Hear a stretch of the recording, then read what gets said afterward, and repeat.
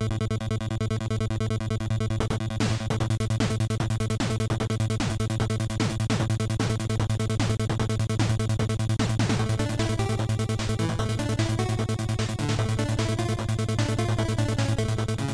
welcome everybody to another exciting episode of the RF Generation Collector Cast. As always, I am your host, Mr. Duke Togo, and joining me is a man that, just like me, will soon be entering fatherhood, Mr. Wild Bill. Hey, Bill.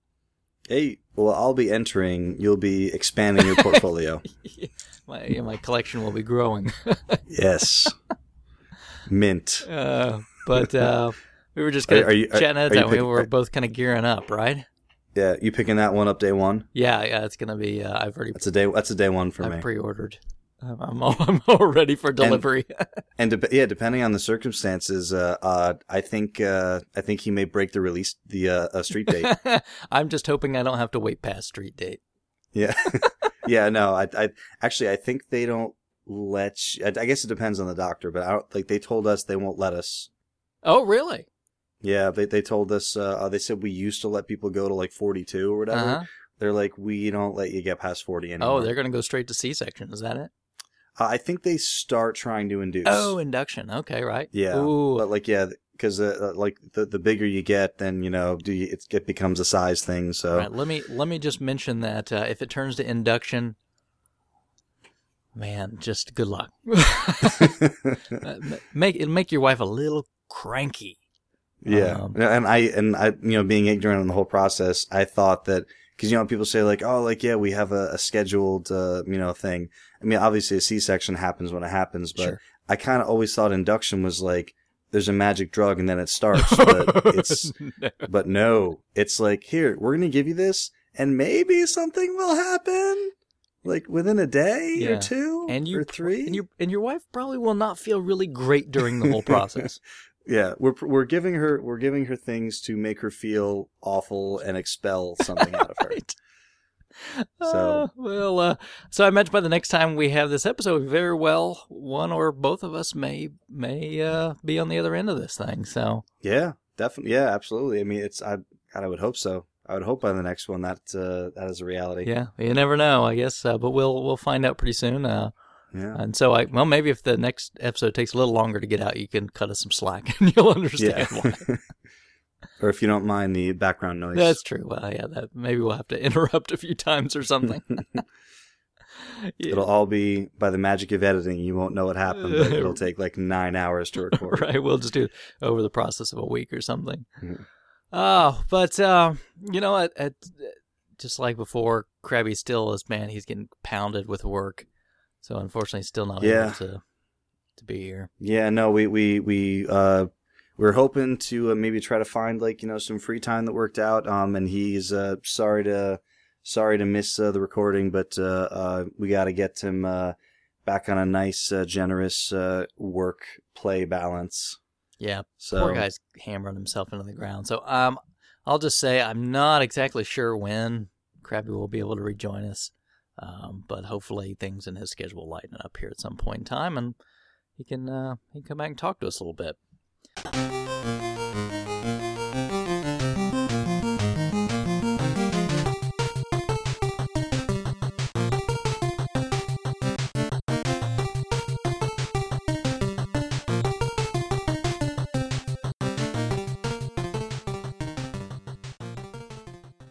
All right, well, everybody, we wanted to take this opportunity to have kind of a different kind of show. Obviously, most of the time we spend a lot, hence the name of the show, time talking about collecting. But, we are actually gamers. Bill, I know when we can, we like to scrape a little time away, right?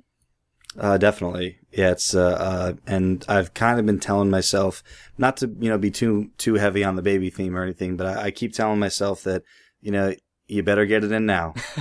We better do a lot of things now, but yeah, like I've been really trying to, strike a nice balance between, finding, that time to play because, you're not always going to have it. So, I actually have found that, and we talked about before, like gaming versus collecting. And sometimes when you get so, focused on the collecting, which is not a bad thing, you just end up not playing as much just because you're spending more time, researching games, like, shopping on forums, stuff like that. So I kind of find that I'm often one or the other. I'm often like, oh, I'm a collector this week and I'm a gamer this week, I can find the time. So, this is kind of like a little conversation we're going to have about some of the great gaming experiences we've had in the last year or so. Yeah. And, everybody does their top, whatever, of 2013. And, I think we want to take it a little bit differently because being gamers that play over a wide spectrum of classic games, new games,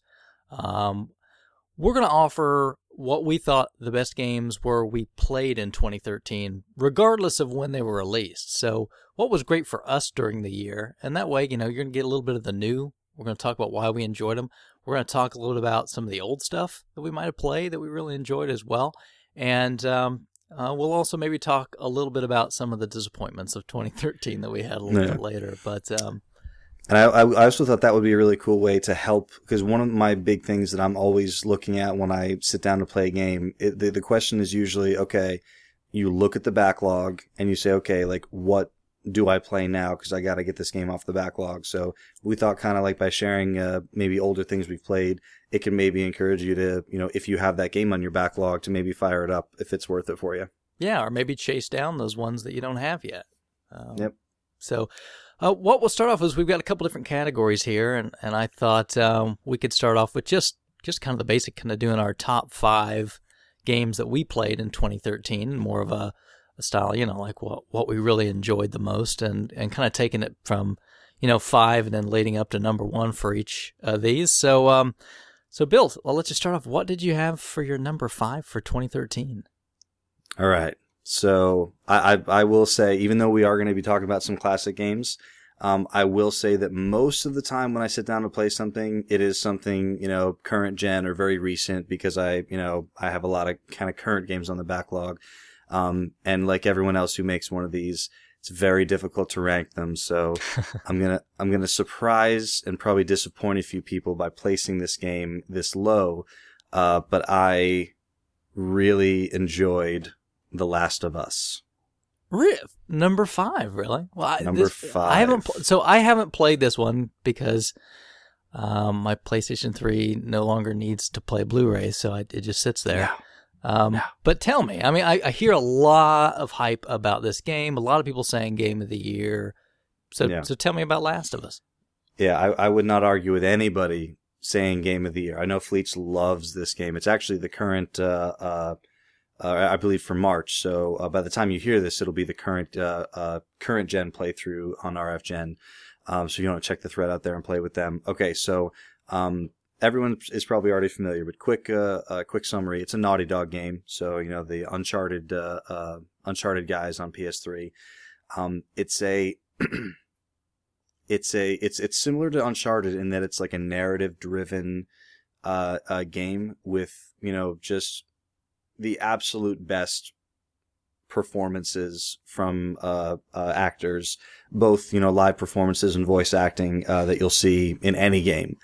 I really there's really no one that comes close to the performances, except maybe if you count like something like another game we're going to talk about in a bit. But even that game is just the voices are fantastic, but there's not really performance capture happening. Anyway, getting too granular. So The Last of Us is the journey of these two individuals, Joel and Ellie, who there's been this big cataclysm, this kind of like virus has been kind of spread across the nation. It's infected most of the population. And they're really just it's hard not giving any spoilers away because there's story elements that I don't want to give away at all. Sure. But in a nutshell, the two of you are, moving together across America trying to find help for this, thing that's happened.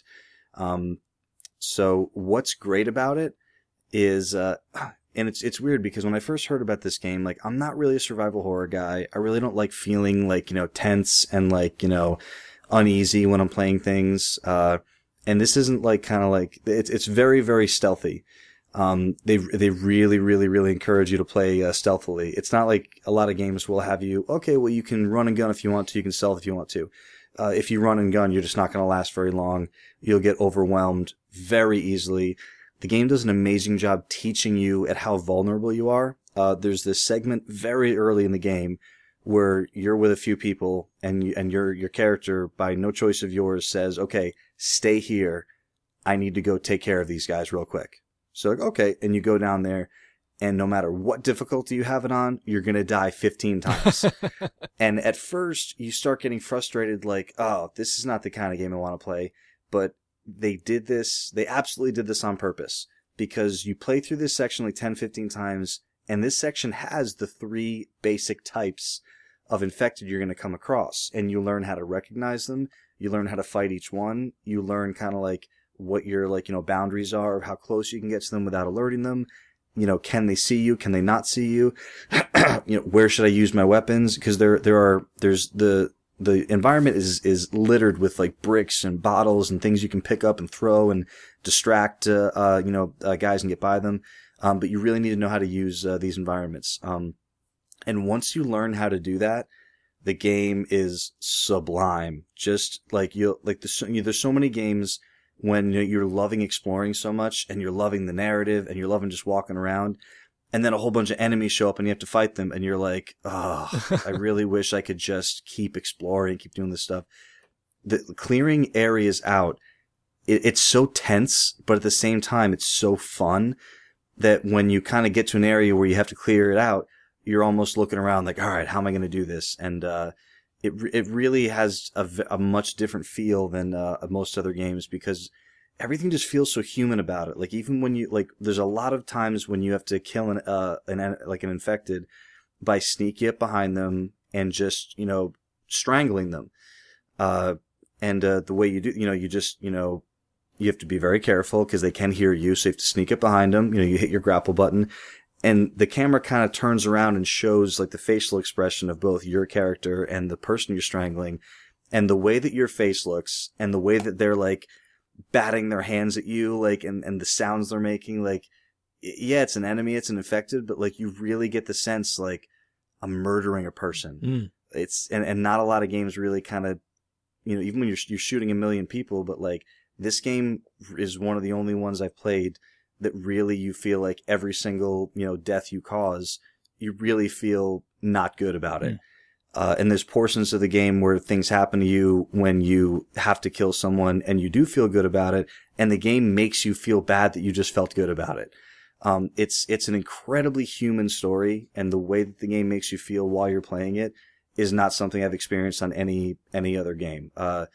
I do think that a lot of people get caught up with the story, more, but even though the gameplay is fantastic, I do think the story and the characters and the acting is what puts this game over the top. But that's not to say that the gameplay isn't phenomenal. And it is something that anyone says. A lot of people are even saying best game on PS3, and it's a matter of opinion, so I wouldn't argue with them. It's a phenomenal experience. So let me ask. Obviously, I've never played the game, but I've heard a few slight criticisms, and so maybe we can address those a little bit. Sure. Number one, the criticism I heard is that like you are often with like a partner character or something. Is that right? I want to say the entire game except for small segments. And the complaint I heard was that while you are bound to certain rules in terms of how the enemies react, that the partner character you're with is somehow not bound to those same rules. It depends. For the vast majority of the game, you control Joel, and Ellie, is with you. And so what happens is, if you're kind of like ducked behind cover, the enemy cannot see you. Ellie is not. She's kind of like her own separate character, and sometimes she's kind of like walking near you, around you. She's standing up. Like, there are times where you're like, okay, that enemy should see her, and they don't, and it kind of like, there are times when like it kind of takes you out of the moment like that. Right. I was gonna say, does it break the illusion for you? Never enough for me that it was a major issue. And it actually gets better later in the game. I don't know if it was on purpose, but there's later in the game there are other partners that you have, and Ellie's not normally armed. She's normally, just kind of like there, as an extra character. Like you give her some ammo sometimes, but later in the game, when the partner you're with has a weapon, they are visible, to an enemy, even if they're, even if you're in stealth mode, and they'll just start like firing. So sometimes you're like, oh, I really didn't want you to start doing that. But then I started thinking about it. I'm like, you know what? That could have happened. Like you're with someone, you're in this situation, they get seen, crap, now the bullets start flying. But, never enough that I noticed it, but it absolutely wasn't a thing that I was like, oh, well, that's too bad. Okay. And then the other thing would be like that, this is kind of like your zombie Walking Dead show without zombies. Is that kind of the same vibe? Yeah, I can't tell you how the opposite it is. Okay, all right. And I felt the same thing. Like, I think the industry, I don't want to say the industry, like a lot of people love zombies. A lot of people love Walking Dead. It's been huge for years in all aspects of media. And I think the first thing that people said when Naughty Dog announced, like, oh, The Last of Us, and here's what it's about. I think a lot of people were kind of like, ugh, another thing, like just like this. Right, yeah. And it really, really couldn't be further from that. Good. It's because a lot of things have that, like, just another zombie vibe. Right. And they've I don't know how to say it other than like the way they've humanized these infected, like, because with zombies, like I really feel like the zombie, it's like, okay, it's like the mindless thing going after, like trying to eat people. The stages of this infection and how they explain, like, how it attaches to like the brainstem and how it spreads, the way they go through that and the way the different levels of infected behave and the way they sound, you really feel like when you see something, and I never really felt this and I don't really feel this in a lot of other games. I never really see something and think like, oh, that's a human that became a monster. I just think that's a monster. In this game, you really see these things and you think like, oh, he's been infected for so long. And, it doesn't really have a zombie vibe to me. Like most of the things you're fighting look very much human.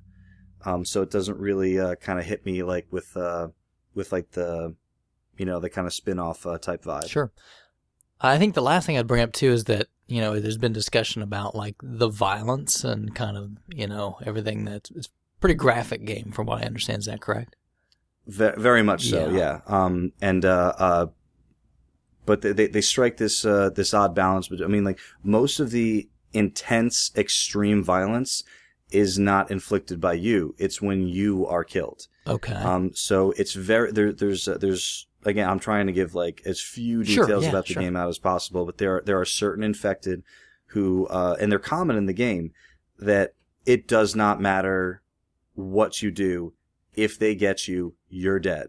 And the reason they do that is, obviously to introduce like some tension in the game. And you do have kind of like the ability there are weapons that are kind of like, not one hit kills, but like, if you get grabbed by one of these specific types, you do have like a small inventory of these things that you can like, okay, crap, like stick this in his face and try to get away as quickly as you can. But there's really not a whole lot of violence on your part. But if one of these things grabs you, gets its teeth in you and pulls, I mean, there are things coming off and out of you like as you die, and it's very graphic. And I don't think I really think that's done more to give you that like kind of like tense feel as you're playing. Like it's not just that you don't want to start the area again, like you don't want your neck ripped out of your throat, like when like if you walk around this turn too quickly. So you feel like the violence is there and has a purpose.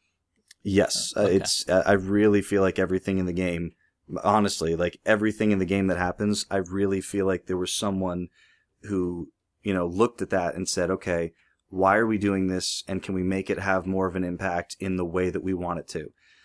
Everything feels deliberate, which is amazing. Well, good. All right. Well, what? And the last thing I'll say about it is, if you're familiar with the Uncharted series, it was surprisingly long, Last of Us. I want to see the Uncharted games, depending on them, clocked in between 7 and 13 hours, depending. Mm-hmm. I want to say Last of Us took me 20, 21 hours. So it's for the kind of narrative driven single player experience that it is. I feel like you don't normally get that type of game without much emotional depth at that length. So you really do kind of get a lot for your money there, and always good to see a great game have a New Game Plus mode. So is that basically starting with your supplies and going through it again, or does it actually change anything? Or Yep. No. Yeah. I think it's just starting with your inventory, and I believe because it's impossible to get all the upgrades in one playthrough. Yeah. So as you continue to find more of the supplies, you need to upgrade both weapons and your abilities. Mm-hmm. And the really cool thing for that is because most people aren't going to play through on the hardest difficulty at first. Right. So it actually kind of is a difficulty balancing thing where you could play through once on easy or normal, go and then New Game Plus, and then up the difficulty. You're going to be more powerful and you're going to know the game better. So I feel like that's deliberate too. Good. Well, very good. Well, I hear so much buzz around this. Part of my brain thinks, boy, I got to really play this here at some point in time. And who knows? Maybe I will. Maybe I'll get back to that one. But maybe you'll hear me talk about it this time if we do this again next year. Yeah, it's really good. Good.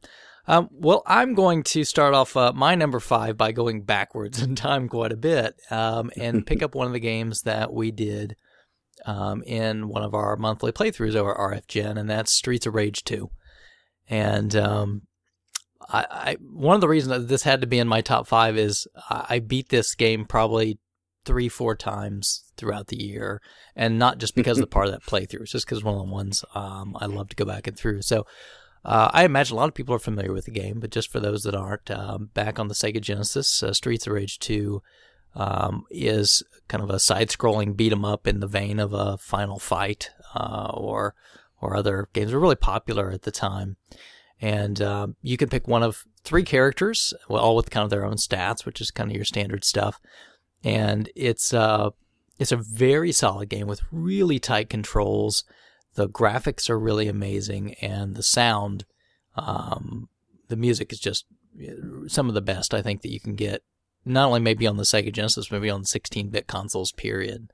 I know a lot of people trash Genesis audio versus Super Nintendo audio, but which I still don't understand. I don't either, but I think this one can stand up there. I don't care what title you're talking about on 16-bit machines. It's fantastic. The premise of the story is, it doesn't have to have a whole lot to it. In the first game, you're kind of going up against this big boss guy that's, I think it was Mr. X is the bad guy in that. So in the first game, you're going through to defeat Mr. X, and I don't even exactly, he's threatening the city or something, something really generic, right? Yeah. And in the second one, he has actually kidnapped, not Axel, but what's the, I can't remember his name. One of the guys from the first game, he's kidnapped them. So the other guys are like, okay, they were going to go and we're going to rescue them, but you get some more characters. Actually, it was 4, right? Because you could do Max and you could do Skate and Blaze and Axel. So, you can choose your character out of this 4, and they really all play pretty differently. So you get some really nice variety. I mean, you've got Axel, who's kind of your standard kind of brawler. Blaze is the quick female character with a lot of acrobatic moves. Max is the giant wrestler, beefy guy. I hardly ever use him, but he's got some pretty neat attacks. And then Skate is this little tiny kid on rollerblades, which against the 90s, right? With his hat turns around backward, and he is really fast, but of course very weak. And I'll be honest, I never play with Skate either. But you get your standard moves, you get your punches, your kicks, your jumps. One thing I always loved about these games is kind of the grappling moves that you've got. So, you can hit guys and then you can stun them a little bit. You walk up to them and you can grapple. And when you grapple, you have a couple different things you can choose to do. You can kind of punch them a little bit. You can just do a throw. You can flip over behind them and then, depending on where your character's moving, suplex them or whatever you want to do. And so that's a lot of the strategy, too, is kind of getting guys. But it also makes you vulnerable, because if there's some other enemies that are around there, while you're grappling, they can come up and get you and cause some damage. And they can also come up and grapple you, so they can kind of team against that. And if you're playing 2 players simultaneous, you can use these kind of co-op techniques where you're kind of grappling and flipping off of each other to damage the enemies, which a lot of fun to play this with friends. And, you also have some special moves that you can do. So the characters have kind of a double tap attack move that's a little more powerful that you can perform kind of to your heart's content. And then they have one kind of special move button where you can really pull off one that's going to devastate. And even that one has a little variety to it. So like with Axel, if he's got one where he can just do like a flurry of punches, or he's got one where he can do this big roundhouse dragon thing that will just kind of knock guys down. So kind of depending on the situation. So big variety of moves and things that you can do with it. And the stages are really varied. You kind of, for some reason, I can never understand why, but you're starting off at your kind of standard city stuff. You kind of go through, but I mean, eventually you get to like what is essentially Disneyland, right? Right. You're kind of going through, it's like, okay, this is Disneyland. And you go through like parts of Disneyland, like so there's like a pirates thing, and there's like for some reason some weird alien land that's inside of Disney World. And then eventually you get to some baseball park, which is the secret entrance to the bad guy lair. For some reason, takes you down into the ground 1,000,000 feet, and eventually though you get to the mansion, of course, where Mr. X is, and you fight. And so some of the bosses are really challenging. You really have to know kind of some strategies to get around them, or they'll really let you have it. And I think they just took everything that was really great in Streets of Rage 1, and they just amped it up. The graphics are better, like the characters are better, the music's fantastic, the special moves and the moveset has grown a lot in this game. And it's just one that I don't care how many, I can't probably count how many times I've played this one throughout my life. I don't care. Every time I could just stick that game in now, anytime, and I don't care. I'm good. I'm going to play. It's a fantastic game, and I can't recommend it enough. And, just having that playthrough a month of Streets of Rage really gave me just another opportunity to highlight what a good game that is. So that's my number 5. Yeah, let me ask you about the what do you call it? Would you call it like the Dragon Punch special move? Well, he's got a couple, right? You're talking about the one where he like spins all around with kind of like the flaming dragon? Where he kind of, it almost like, yeah, that like flaming kind of dragon, like it almost looks like a dragon's like coming off his arm when he's doing the punch. Yeah. What about? So is that, are you talking like when you look through this, what do you see as far as like, how do you compare this to like the other brawlers? Is this your top brawler of all of them? Yeah, it has to be. I mean, I really like this genre. I'll sit down, I'll play a Final Fight. I'll play the other Streets of Rage games. But yeah, this one I would say is my top. Probably second would maybe be Final Fight Sega CD, which is really good. But yeah, I love these kind of games. They're great. They're fantastic. Do you think it gets enough credit compared to the other brawlers? Like Double Dragon Neon just saw a release, I think it was last year. Yeah, I think, Double Dragon's great. Don't get me wrong. Really enjoyed that series as well.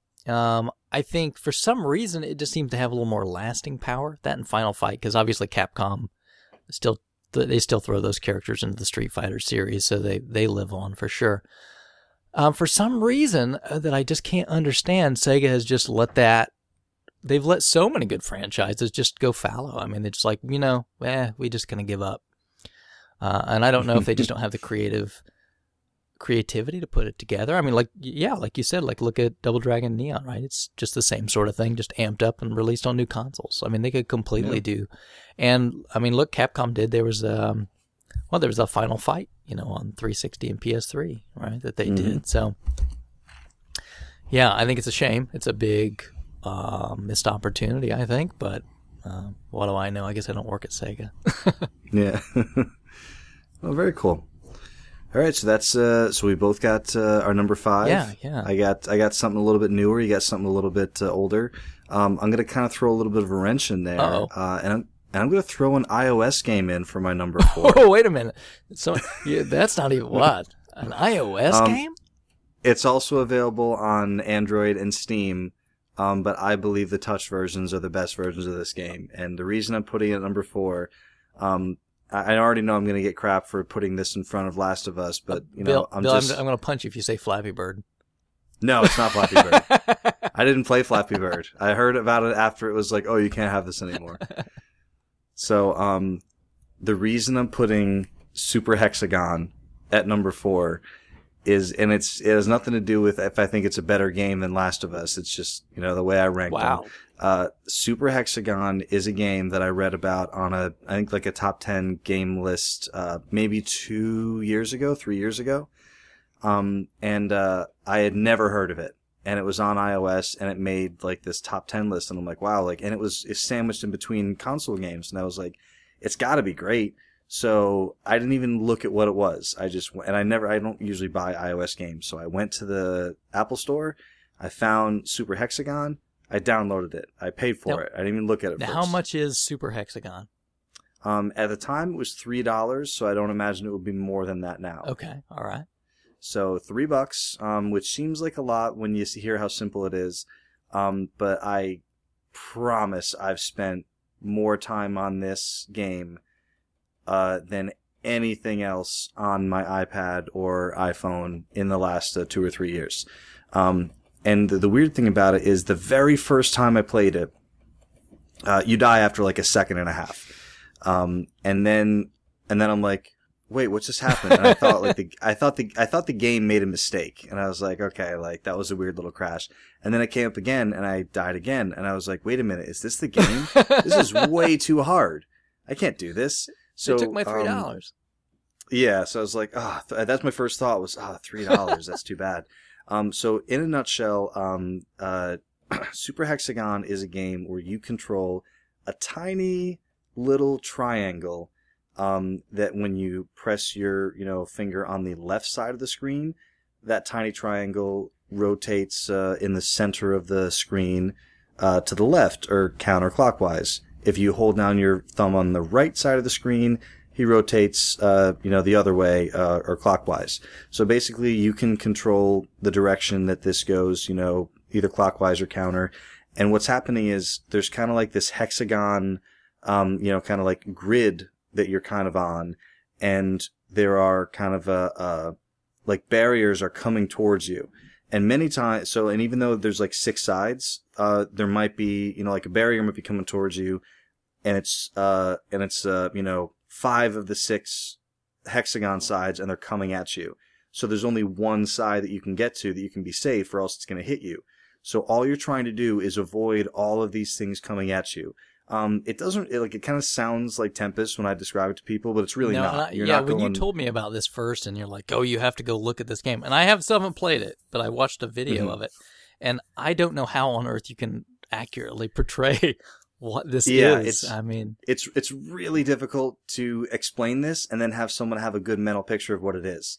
But if you were to go to YouTube and search like Super Hexagon and watch it for 5 seconds, you'd be like, yeah, he's explaining it as best as he can without showing you what it looks like. So in a nutshell, like the first level, it's called Hexagon, which is hard. So you literally die after like a second or two. And then after playing it for like a few minutes, you're in like the 5 to 7 to 10 seconds, but like you're really, really not lasting long at all. And the goal is to get to 60 seconds, and that beats the level. And then you get to go on to the next level, which is Hexagoner, which is very hard.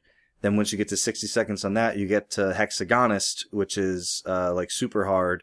And that's the last level in the game. And actually, if you beat if you get past 60 seconds in each one, it opens up the hyper, version of the level, which is just twice as fast.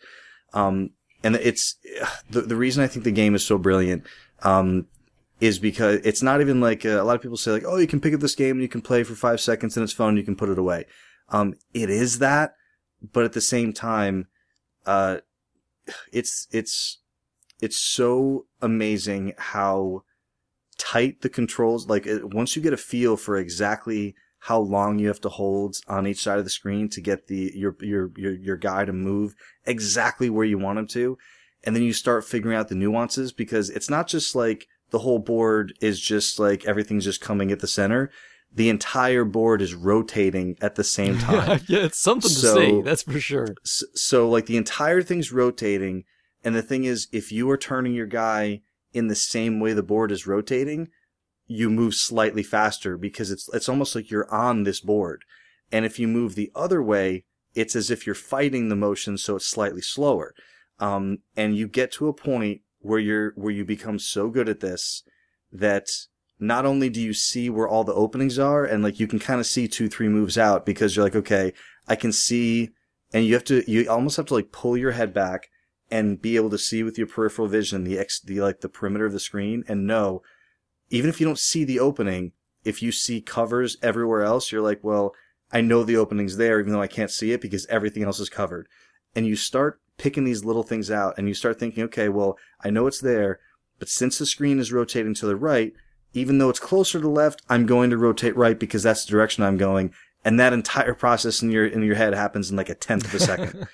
And I'm not usually a Twitch gamer at all. I'm not a bullet hell guy. I'm not a like, let's see if I can like, be like super, twitchy with this game. I'm really not. This is just one of those things that somehow like, for some reason like meshed with my brain. And this game that I never thought I'd be able to last, more than like 5, 10, 15 seconds in, I have beaten the the hard, the very hard, and the extremely hard level, and I've gotten over 100 seconds on all 3 of them. And it is one of the coolest reviews I read for it. They said it's pinch to zoom in its simplicity, because you look at it and you play it for a few minutes and you understand everything about the game. There's nothing that's hidden. It's all right there. You know exactly what you have to do. You're just not good at it yet. Right. And you just keep playing it and playing it and playing it. And it takes a long time. But once you break that barrier, you'll find yourself, 30, 40, 50, 60 seconds into this game, almost not even like your fingers and your brain are just reacting to what's happening. And you find yourself in this zone where you start looking around like, I have no idea what my brain is doing right now, but it is like getting through little passages in this game that like it doesn't seem like it should be possible. But it's a phenomenal game. I don't think it holds up quite. It is available on Steam for less than a couple bucks, where you press the left and right on the keyboard for the same effect on the screen. It really doesn't feel the same for me. I'm not as good at it that way. It might just be because I'm so used to playing it on touch. But I defy anyone I know to beat any of my Super Hexagon scores. Oh, the challenge is out there. Because you can't do it. And I'm not that cocky, you can't beat me guy. This is the game you can't beat me at. All right, well, hey, guys, just, you know how to get a hold of us. Ask for Bill's Game Center or whatever thing, so you can look for him on a leaderboard. Yeah, I want non-modified screenshots if you think you got the chops. I'm sure it's probably got Game Center integration or whatnot, right? It does, and funny story. It usually screws me. Yeah. Okay. Now here we go. Because I fire the game up, and when you fire the game up, I'll do it right now. Because I have my thing right here. So you fire the game up, and my wife hates when I play this game.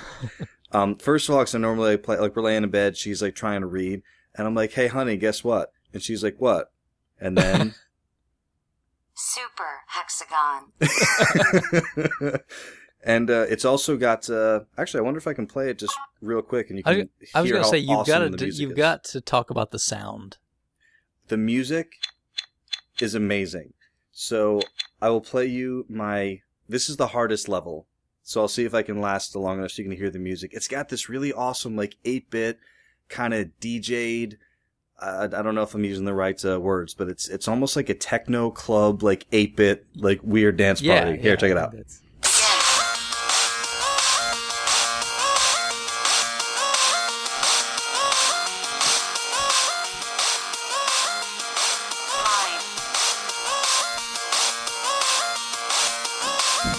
I'm going to die on purpose so it'll stay here all night. Now, when you go and play this game, you're going to be like, how did he last that long? It's really fast. It's really awesome. I love the music. And a lot of people I know don't play mobile, iOS, iPad games. They don't play them with sound on. And I normally don't too. I'm in the same boat. I always turn the volume on for this game because the music is fantastic. Yeah, I like I said, I haven't played this yet, but I kind of watched your video, a video of it after you kind of talked to me about it, and I can see the addiction because it's one of those things where it's so simple. Your brain goes, "Oh, this is so simple," but it's very hard to master, right? It takes you a long time to get it, and once you get it, you just become that guy. Like, oh, I want to show this to everybody. I want everyone to experience. Like, actually, Rusty Man was over at my house, and we were just hanging out, and they said, "Hey, play Super Hexagon." And the same thing, he died within a few seconds, and then I told him, like, some secrets, and I was like, okay, like, do this, this, and this, and he lasted, like, 10 or 12 seconds, and then he kept going at it, and he's like, this game's really cool, and I was like, yeah, no, I wouldn't steer you wrong. And just as a side note, because I haven't mentioned it yet, it was designed by an excellent indie designer named Terry Kavanagh, who is also the man behind VVVVVV. Oh, man. Which is on it's on PC. It's DRM free. That game's mean. Yeah, that game's awesome. And what was that? There was an NES homebrew that someone did, like a Kavanagh tribute level. I think isn't some parts of Battle Kid kind of similar to that? I think that's what it was. And even when you start playing Battle Kid, it's like Operation Kavanagh has commenced, and it's like, okay, well, at least they gave him credit because it's totally his concept they used in that section.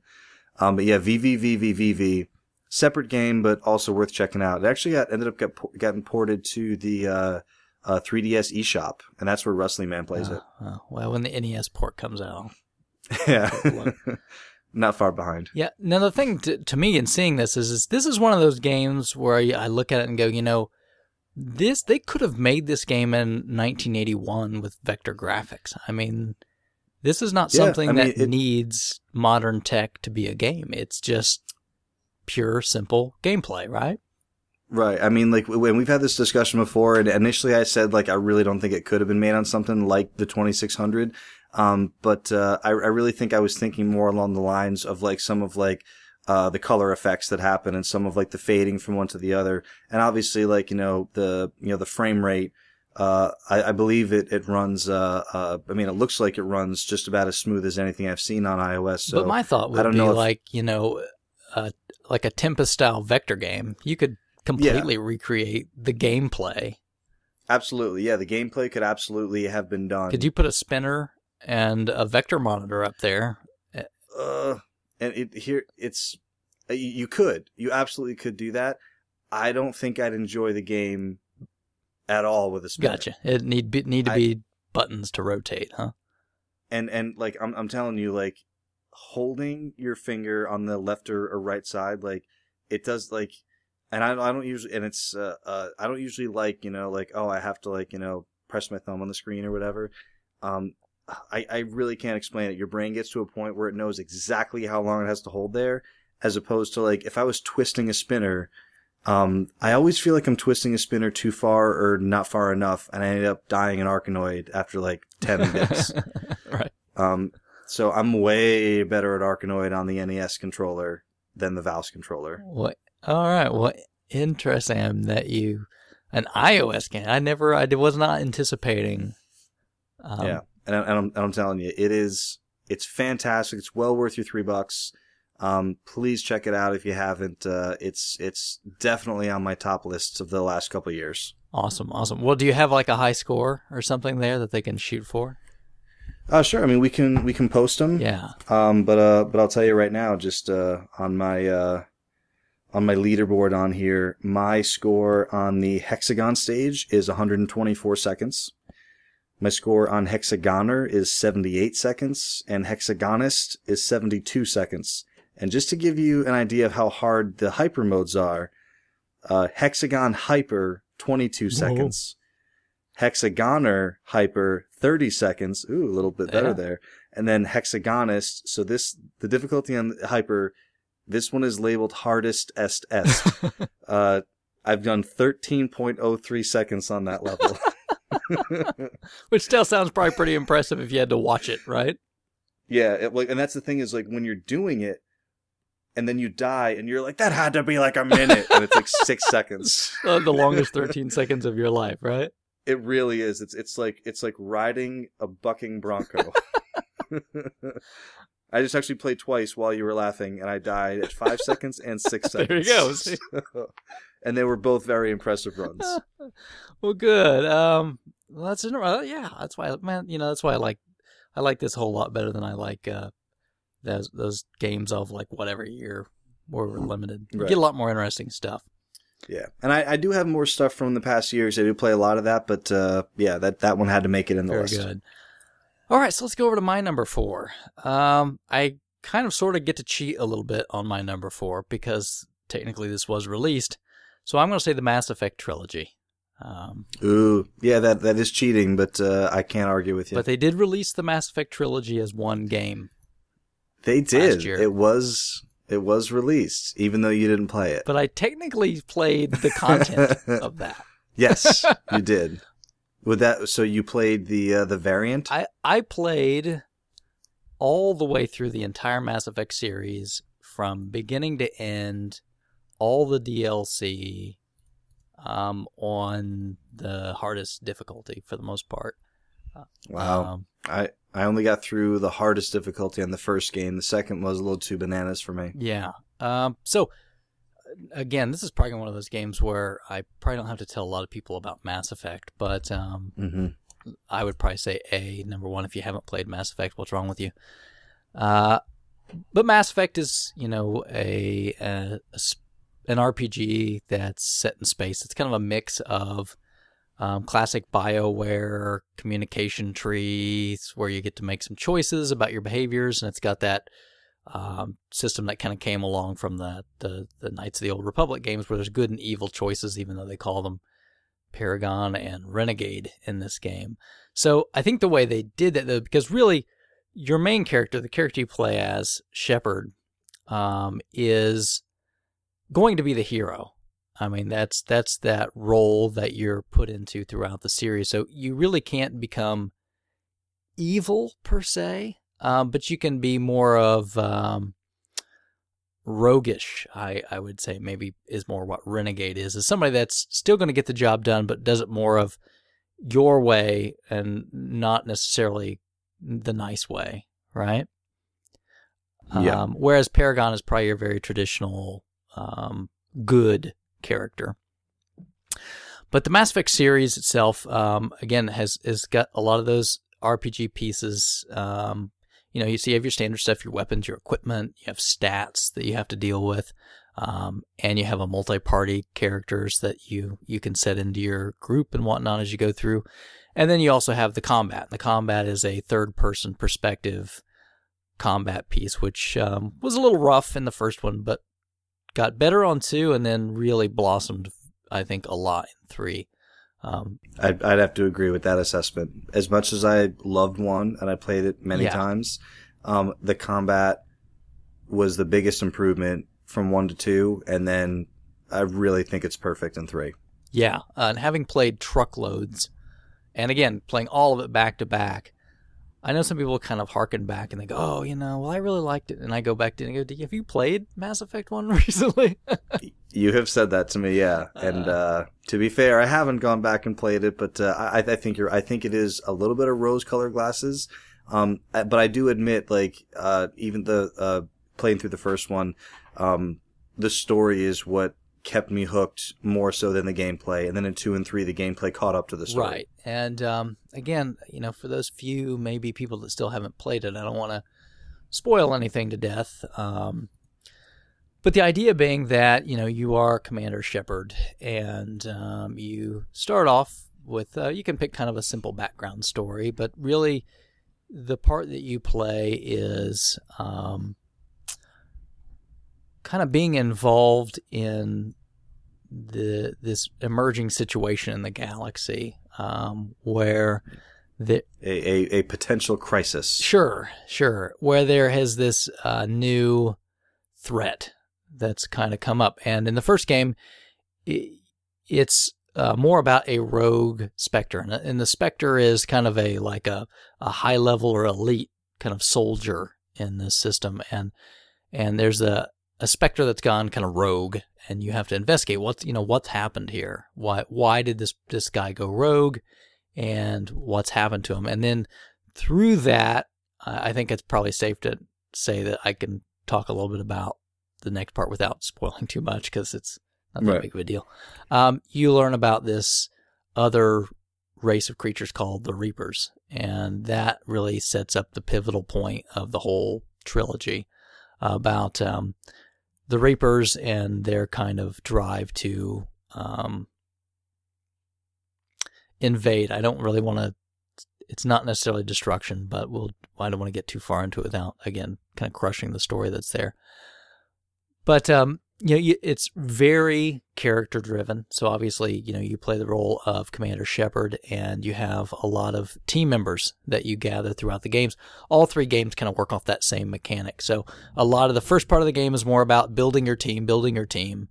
And then you get into the, towards the end, once you've built your team up and you face the crisis of that game or whatnot. And, one thing I think that's interesting is that you are not required to actually recruit all the characters. I mean, some of them are critical to the story and you have to have them, but some of them you can completely skip. So, I mean, I didn't even realize, but you can, like, Garrus, you can totally skip him in the first game. Yeah, which I don't recommend because he's amazing. Yeah. But, there's very little that's required of you. Yeah, I mean, you can really, I've kind of watched after playing through the game because I was kind of curious. I thought, what's kind of a worst case scenario that you could go through and have like just a terrible, even though you could win and still have this terrible outcomes, and you really can. You can really do pretty bad things. I mean, not have people kill people off, etc.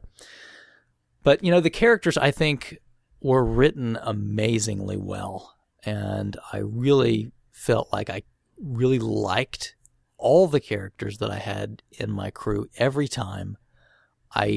They have a ton of dialogue that you can go through them, and I wanted to, right? I mean, it wasn't one of those things where I'm like, just whatever, let me get to the next piece. I really liked taking the time to go through all the dialogue that was there, learn about their stories. They were fantastically acted. The voice talent was amazing. Definitely. And you really grew, especially by the end of the trilogy, you really kind of grew to like these were your friends, you know what I mean? Yeah. You really cared about what happened to them. Which really, really sets up some of the most emotional scenes, and in 3 especially. I mean, there's a lot of relationships that you've kind of fostered through 1 and or 2 that come to an. I don't want to say come to an end. Well, it depends, right? It depends on what you choose. Those relationships reach their climax in the 3rd chapter, and some of them are, just very, kind of, not ho-hum, but like very kind of like handshaky, like, it was great knowing you type things. And some of them are really, really like, you don't want to walk away. There's a few places where, okay, I'm about to walk away from this character and I know I'm never going to see them again, type situations, and you don't want to do it. It's really incredible the way, how amazing some of the characters are. And my favorite character in the history of all video games is in Mass Effect. Well, what is it then? Mordin Solus. Mordin is great. Mordin is phenomenally understated. He's super intelligent, but unintentionally hilarious at the same time. And he says some of the most endearing things, and he's not trying to say them. It's just who he is, and Mordin is a perfect character. Right. And again, without spoiling anything, in 3, you've got a really tough decision you have to make. And right. I mean, there is some criticism of the series that maybe not all of your decisions had as big an impact as they kind of promised they would. That's not to say that there are no decisions that have no impact, because there are certainly moments where you just want to put the controller down and not make a decision because it's too hard. Yeah. I think that's the criticism that people leveled against the series, is that your choices don't affect maybe the grand overarching storyline. And I agree, it doesn't. Right. I agree too. What your choices really impact are the relationships that you have with your with the characters, and those do matter. Yep. They matter a lot. Absolutely. And the thing is, and that's, you're right. When all is said and done, the end of the game is the end of the game. And that's going to happen regardless. And I think people were kind of, were led to believe, or maybe expected, oh, well, I thought if I made different decisions, I could like affect the outcome of the game. And that's not really what they were going for. I mean, the story arc is going to happen. It's your journey is different than everyone else's. Like, it's the romance options. They move, like, you'll talk to people, and every time you talk to someone who's played the game, it's like, oh, like, who were you? And who were you with? Oh, you were with them? Like, it's everyone's experience was different, even though it was the same story arc. And I think that was, kind of what they were going for. Yeah. And it's so character driven and I'm okay with that. The story is fantastic, and it's one of those games where I was more than happy to pay for the DLC. Every piece of DLC that was in all of those games it was all fantastic. It all fit in really well, and I enjoyed playing every bit of it, and I had no problem plunking down the money to do it. I mean, it added everything that it should have added, and none of it felt tacked on or tacky. Or a money grab. It just all felt right. And some of it was like, all of it was good. Some of it was really good. Yeah. And I don't know what the new version probably includes most all of that, which is a fantastic deal. If you haven't played, to go through. And, I think even on the third one, the multiplayer aspect of it got a lot of crap. I would challenge people that if they think that, play it. We played it a lot, me and you. A lot, and I loved it. Yeah, you played it a ton, and I think it was you who was like, "Hey, I'm gonna be playing like tonight," and I was like, "Oh, I'm sorry, like I'm busy tonight." And you were like, "That's okay, because I'll also be playing tomorrow."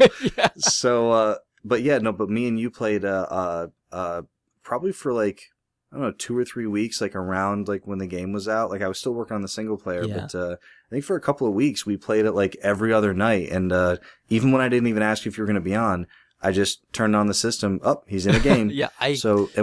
We played it for a bit. It was great. I was really hooked on it. I really enjoyed it. And I'm not a gigantic shooter person. And the part I liked about it was it wasn't player versus player stuff. So, it's more cooperative, which I think is that's the spirit of the game. I tend to lean like no matter what the game is, I tend to lean 100% towards it's me and my 5 dudes versus bots, or like we played what do you call it, Rainbow Six Vegas. Oh yeah, those games are great. Co-op terrorist hunt. Yep. for life. Yep. Put it on realistic, no respawns. Everyone dies in 5 seconds. It forces you to work as a team. It's amazing. Yeah. So that's the same kind of concept applies here. You've spent the entire game fighting with your team and their abilities through these waves of enemies. So now they put you in a multiplayer arena, and it's like, the single player game has kind of trained you for this. So, okay, everyone together, use your abilities, get through these waves of enemies, and it was great. Yeah, and the multitude of different characters you could play as, they had a lot of variety that was in there, a huge variety of weapons. Yep. You gain experience. You could use the experience to purchase either like upgrades that you could see what they were, or it was like, okay, well, if you purchase this hidden batch, like you'll get like a premium item and like 2 hidden, like it was a really fun system to play where you were like, it was always that issue of like, okay, well, we could go to bed now, but if we play one more match, I'll level up. So like, why don't we just do that? I mean, honestly, I could, probably go back and play it now, although I won't, because I'd probably get hooked back on it again. But I love it. Like I said, I don't think I've got enough nice things to say. And honestly, this probably is only number 4 and not higher, simply because it's repeat playthroughs for me. And there were some other things that were a little newer that I wanted to give a chance to kind of shine. But I played through the whole series last year, and I loved every bit of it, even though it was, it was my second full playthrough, but I'd played some other ones even more times than that, but loved every minute of it. It's great. Excellent. I guess that takes us over to number 3, Bill. Oof, it's getting serious. Okay. I mean, I'm even looking at it now, and I'm like, should I do some shuffling? I know it make it kind of hard to sit down and really. It really is tricky, and as long as I just keep saying, they're very difficult to rank, but all these games are fantastic. So yeah, I'm waiting for some crossover. We haven't had any crossover yet, so. Oh, yeah. It's I'm not sure if we will. I guess we'll see. So again, this is a game. It really is difficult getting just down to 5. So this is a game that it's possible that it's just because of my kind of like board game background, or just like my love of complex systems and politics and exploration and 4X pretty much. But Civilization 5. Civ 5, okay. Civ 5. Sid Meier's Civ 5. I don't believe this has been brought to anything except PC and Mac. It's PC and Mac compatible. And I have noticed New Poil has been, he was on Skyrim, he was on the Skyrim kick for a while. All I see him playing these days is Civ 5, and I couldn't be prouder. We probably don't have to spend a ton of time talking about Civ 5, but in a nutshell, excuse me. Well, I'm a Civilization neophyte, so. Okay. So that's actually I believe that might be a difficulty level in the game. That would be me then. So, so Civilization 5, they're extremely intimidating games. And even people who, think they want to give them a try or think they want to play them, you kind of play for like 20, 30, 40 minutes, and then you're like, okay, I think I might kind of just be understanding kind of how this game works. And then you realize you're like 3% into this scenario. And you're like, oh. So like it's very intimidating and it's very big. But in a nutshell, and literally any option in the game is like kind of customizable, so you can make it however you want. So basically, it's you play a world power.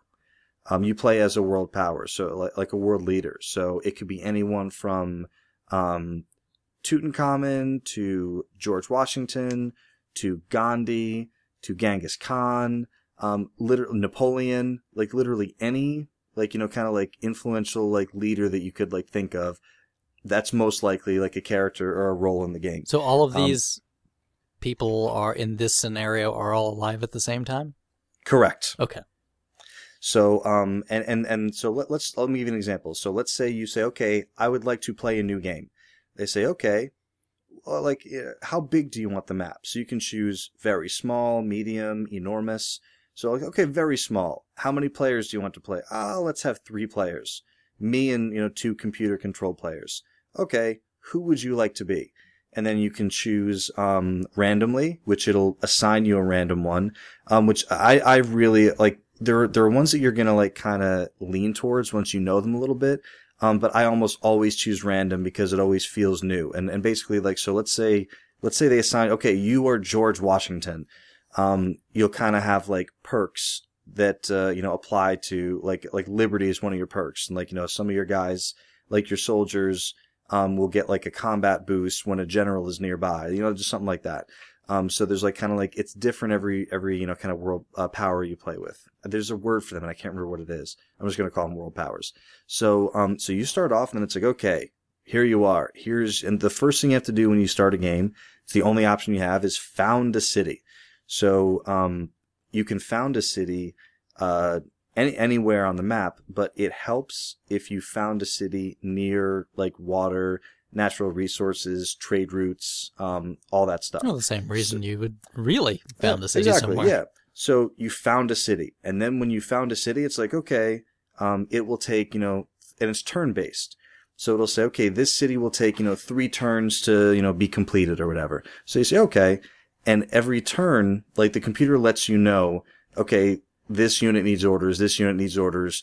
What technology do you want to have your scientists research? What economic policy do you want to adopt? And each of these things, like, you have science points the more science like points you have, the quicker you can adopt new science policies, new technologies. And so like, let's say like, it says, what science policy do you want to study? What do you want to tell your scientists focus on this? And you say, well, I'd like them to focus on optics. You can see this enormous tree. It says, okay, well, optics lead to the telescope, which leads to, sea captains being able to explore further, which leads, and the thing is, you look at this tree and it starts in the Stone Ages. And when you go all the way to the end of the tree, it's the space shuttle. And So theoretically, but this being an imaginary world, even though George Washington existed at a time where they already knew about these things, you still have to kind of rediscover the technology. Is that it? Exactly. Yeah. Okay. So, it's, so basically you were playing through an entire civilization's existence from the founders of this civilization all the way up through taking them through their technology, adopting economic policies, expanding the city, adding settlers, adding workers.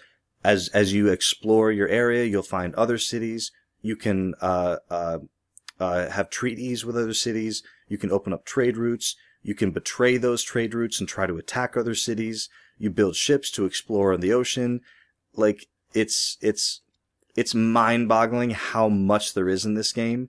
And as you can see from Newpoil's recent playtime on it, you just the first people you just sit down with it and you play it for an hour, 2, 3. You come back to it an hour, 2, 3, and you're not even halfway through one game. And it's an enormous, super complex, super rewarding experience. If that sounds interesting to you, I find it's a game that I'll go to every couple of months. I'll fire it up and I'll play a scenario, which will take 2 or 3 days. Because I'll play, an hour or 2 here or there. And it may take me 8 to 10 hours to play through an entire scenario, depending on the size of the map and stuff like that. And there is victory. So it's not just you play through the whole thing. So because you're competing with the other civilizations, you can either get a military victory by destroying the other 2 civilizations, very difficult. You can get a social victory, a scientific victory. Scientific victory is first one to launch the space shuttle wins.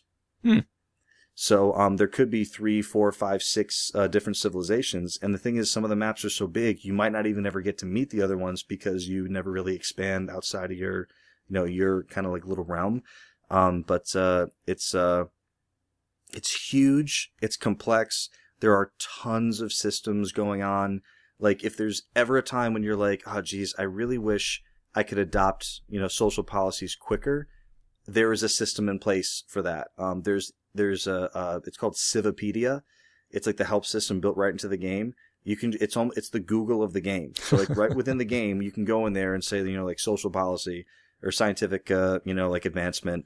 And you have advisors that are oh, well, this is exactly how it works. You want to do it faster? You can do this, but it's going to affect something else. Right. Everything's tied together. If you want your city to expand its borders more quickly, you just need more influence. In order to get more influence, it's connected to this, and it's as complex as. And the thing is, there's any of these systems. If you just don't want to bother with them, you can turn them on. You can say, okay, all I want to worry about is this, this, and this. Scientific advisor, can you please take care of science? All I care about is agriculture. They're you got it. We'll take care of this for you, and you can toggle that on and off anytime. So the game's as complex or as simple as you want to make it. There is multiplayer. It does take a long time because it's turn-based. So either you're playing at the same time and everyone's kind of doing their thing at the same time, or, you'll take a turn, it'll send to the other person, they'll take a turn, it'll send back to you. So you can kind of asynchronously do it. But the thing is, the turns are very, very, very quick. So it's tricky to do it asynchronously because you'll sit down, you'll do a turn, and then it's okay, well, when Bob sends his turn back, we'll let you know. But, when you sit down to play a game, 100 turns will happen in 30, 40 minutes. Gotcha. So, very, very, very great, awesome, cool, complex game. And every time I go back to it, within 20 minutes, I'm why do I ever stop playing this? It's so glorious. And, but again, if any of that stuff that I said to you sounds wow, that sounds really boring and it doesn't sound like I'd like it, you won't. you're not missing some magic thing. Like, if that doesn't sound interesting, don't play it. But if Right. it sounds like, oh wow, like that sounds like, something I could really get into, all those complex strategy systems, absolutely go for it. It's amazing. Great. I've got a couple questions then. So obviously this must span, some time if you go from like rocks to space shuttle. Is your leader that you choose basically immortal? Pretty much, yeah. Okay. So you don't have to Yeah. worry about him getting older and then there's a new president or something. Not really. And the thing is, like, he's not a player on the board. It's like, he's kind of like when, okay, you are Washington. Like, it'll show a screen with Washington standing there, like, I am Washington, and this is what I sound like. and then it, like, goes to the game, and the only time you ever see your dude again is, like, let's say, like, you get to the edge of your, every time you move to, like, the edge of the area that you can see, like, the clouds kind of wash away, and you see what else is there. So let's say you open up, and then there's Gandhi. Like, and then a big screen will come up and say, I am Gandhi. It's very nice to meet you, Washington. And then, like, that screen, and then, like, you can, like, you can give a gift, which will kind of, like, add influence. Here's some from them wooden to you. teeth, Gandhi. Exactly. It's like, here are some nickels, and you can have them. And then there's, like, let's do a trade, and, like, you can give them, like, a whole bunch of grain for, like, a whole bunch of, like, like fruit that you need to, like, feed your people or whatever. So yeah, I mean, kind of like it is that character, but yeah, you kind of have to. No, well, obviously they don't exist in the same timeline. It's a game. I understand. Right. But yeah, it's like the immortal. You're right though. It is that person exists forever. Now, are there evil leaders in the game you can be as well? Every leader is the way that the person plays them. So, but I mean, are there literally like Hitler and Stalin and Lenin? No Hitler, no Stalin. Alexander the Great, I believe, is in there. Cleopatra. I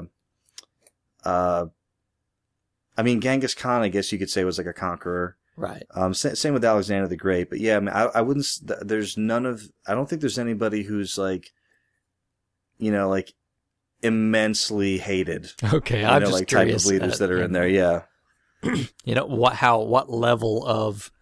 Yeah, I mean, and I think like as much as like people say like, well, Genghis Khan, like murdering guy, he's very interesting and and people tolerate him, I guess. So, but yeah, it's I don't think there's really anybody who's has ever been a controversial person in Civ 5. Gotcha.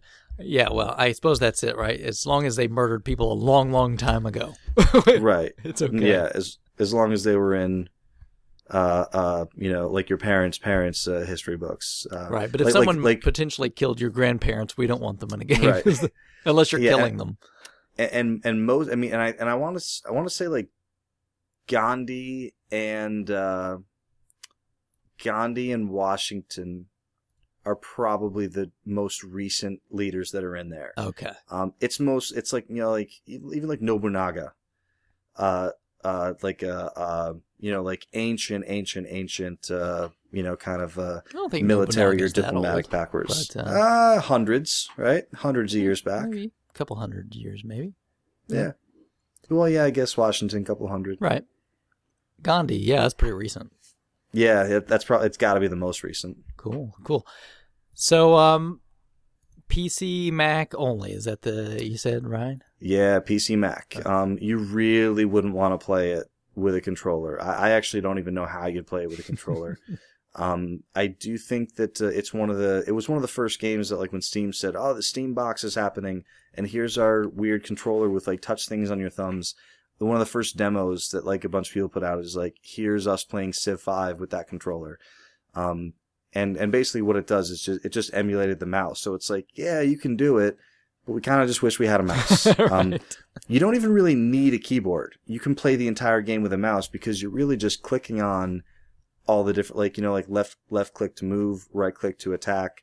And then like all the other commands you need are along the perimeter, pretty much of the screen. So you can go long stretches without the keyboard. There are some commands in the keyboard and then whenever you click on something, it tells you what the keyboard command is. So clicks that I was doing all the time, I learned the keyboard command for, so I could just kind of, like, if I knew I was going to be doing that, I just kind of would go to the keyboard command. But Mac and PC only. And it's at this point, you can get it cheap. I mean, it was in the Humble Bundle not long ago. There are constant deals, whether it be through Steam or Amazon digital downloads. And again, Steam Play, so one code gets you access on PC and Mac, just in case you had both platforms. Cool. All right, well, interesting. That's again, that's not one I kind of expected to hear. So I love that deep strategy. Cool.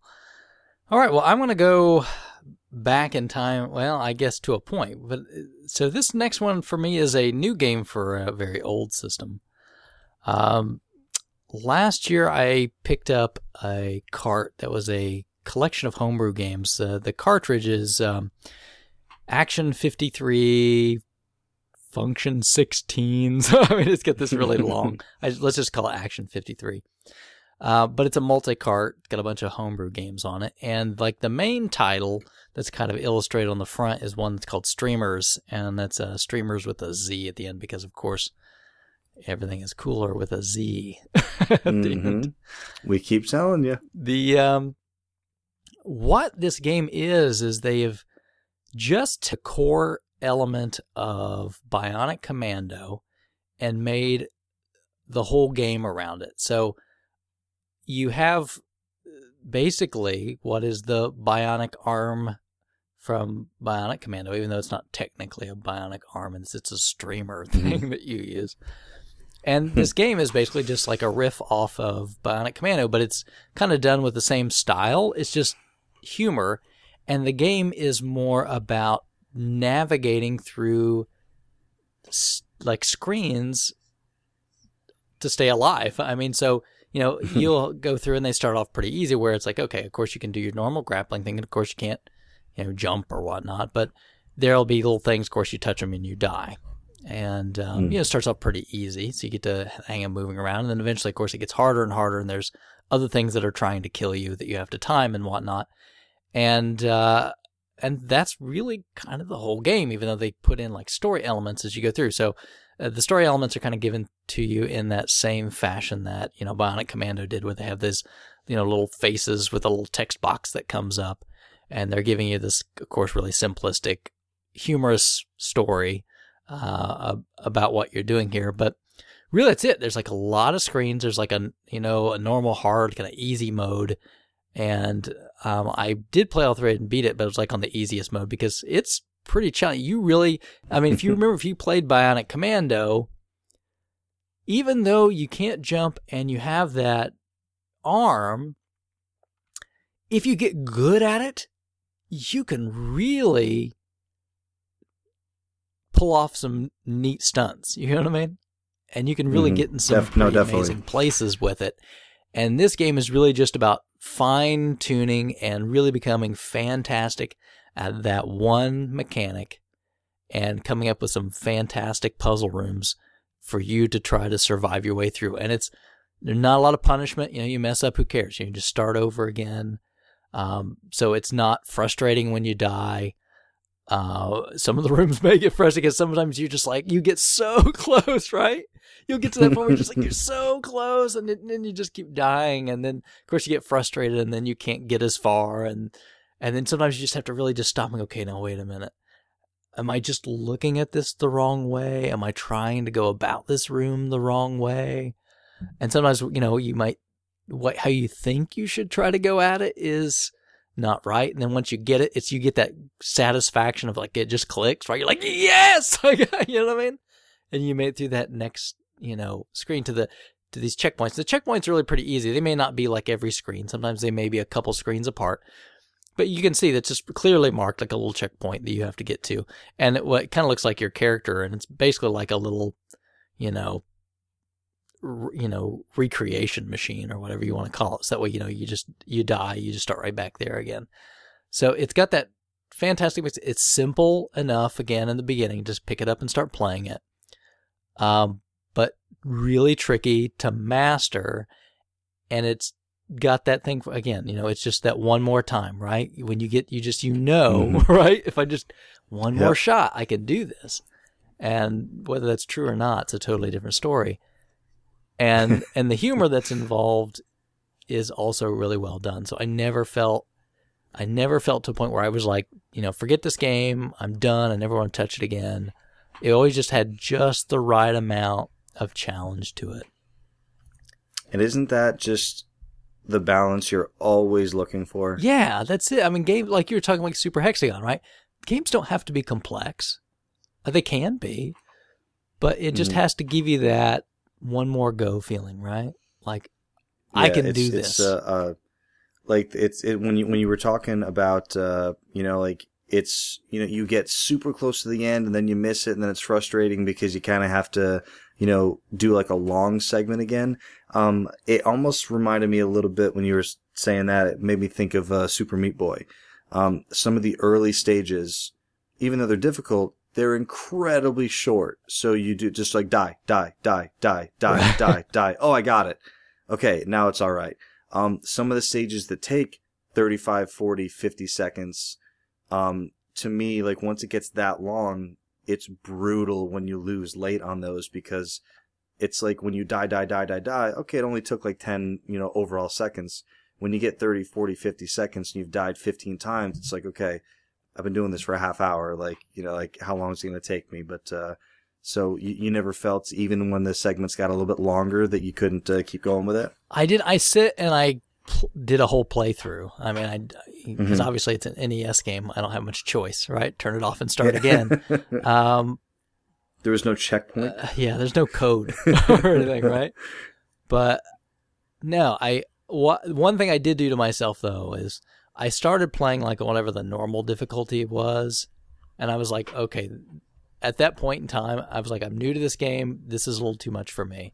So I cranked it down to the easier level, where there just really isn't as many things on the screen to kill you, right? There still is plenty, but you have more leeway. And that also kind of familiarizes you with the level. So I imagine if you want to go play this multiple times, there you're just going, okay, I'm going to take the same stages I've been playing. I'm just going to now amp it up, make it a little bit harder, right? Give you a little more challenge if you want it, and to me, that's the great way to do it, right? Give me a mode where when I'm starting out, it's just hard enough to get me to keep going.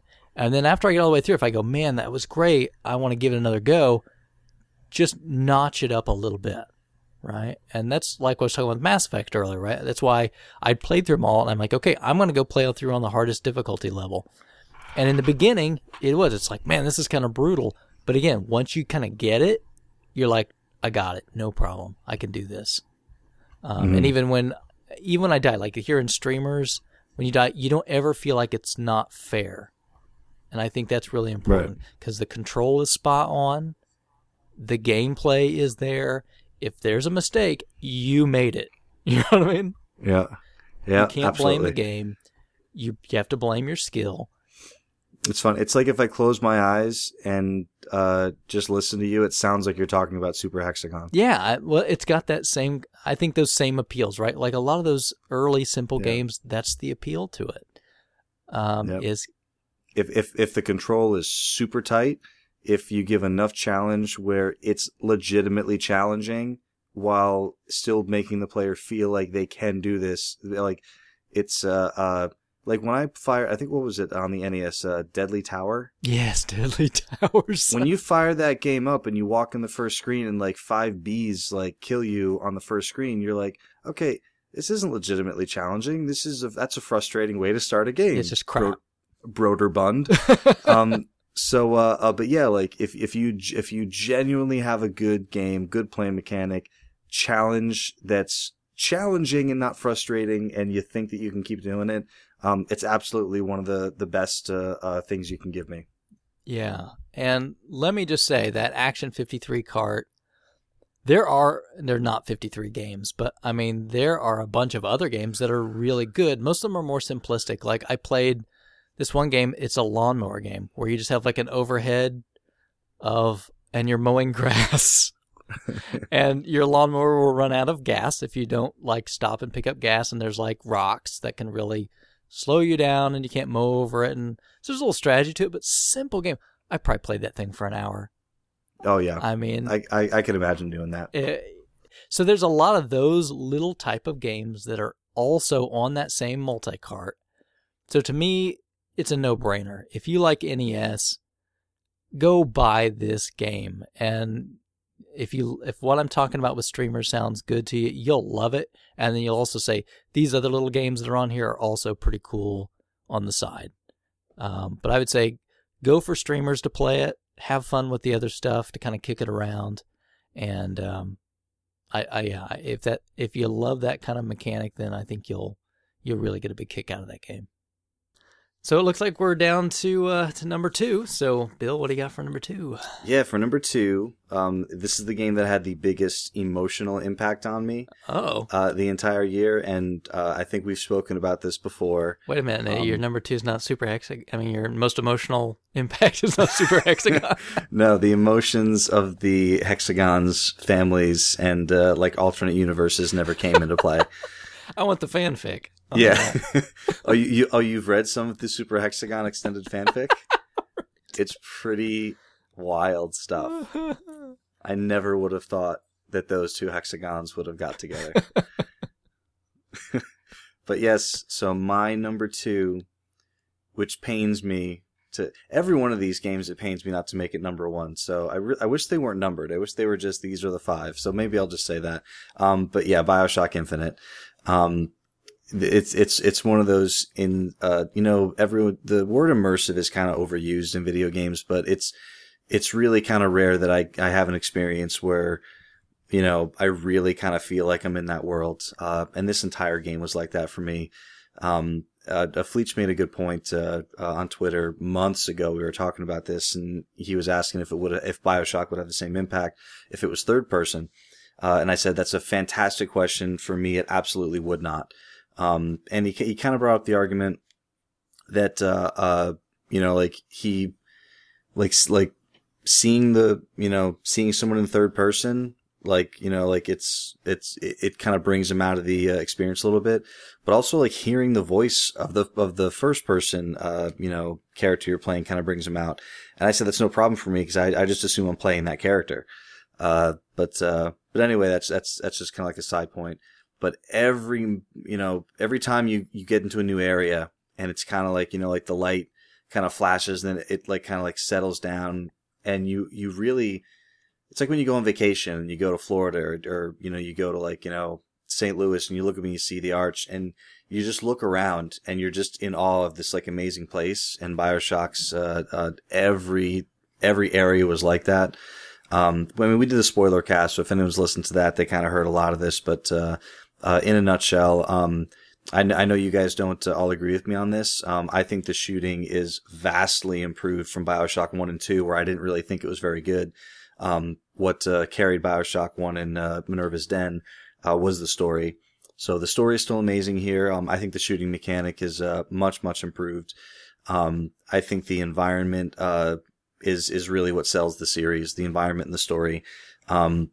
And before this game came out, no one really kind of knew, okay, it's in the sky, like, it's not related, like, why is it called BioShock even? And, all of those things ended up being answered, in stunning fashion, which was, really, really just a super, super treat and a thrill, to experience.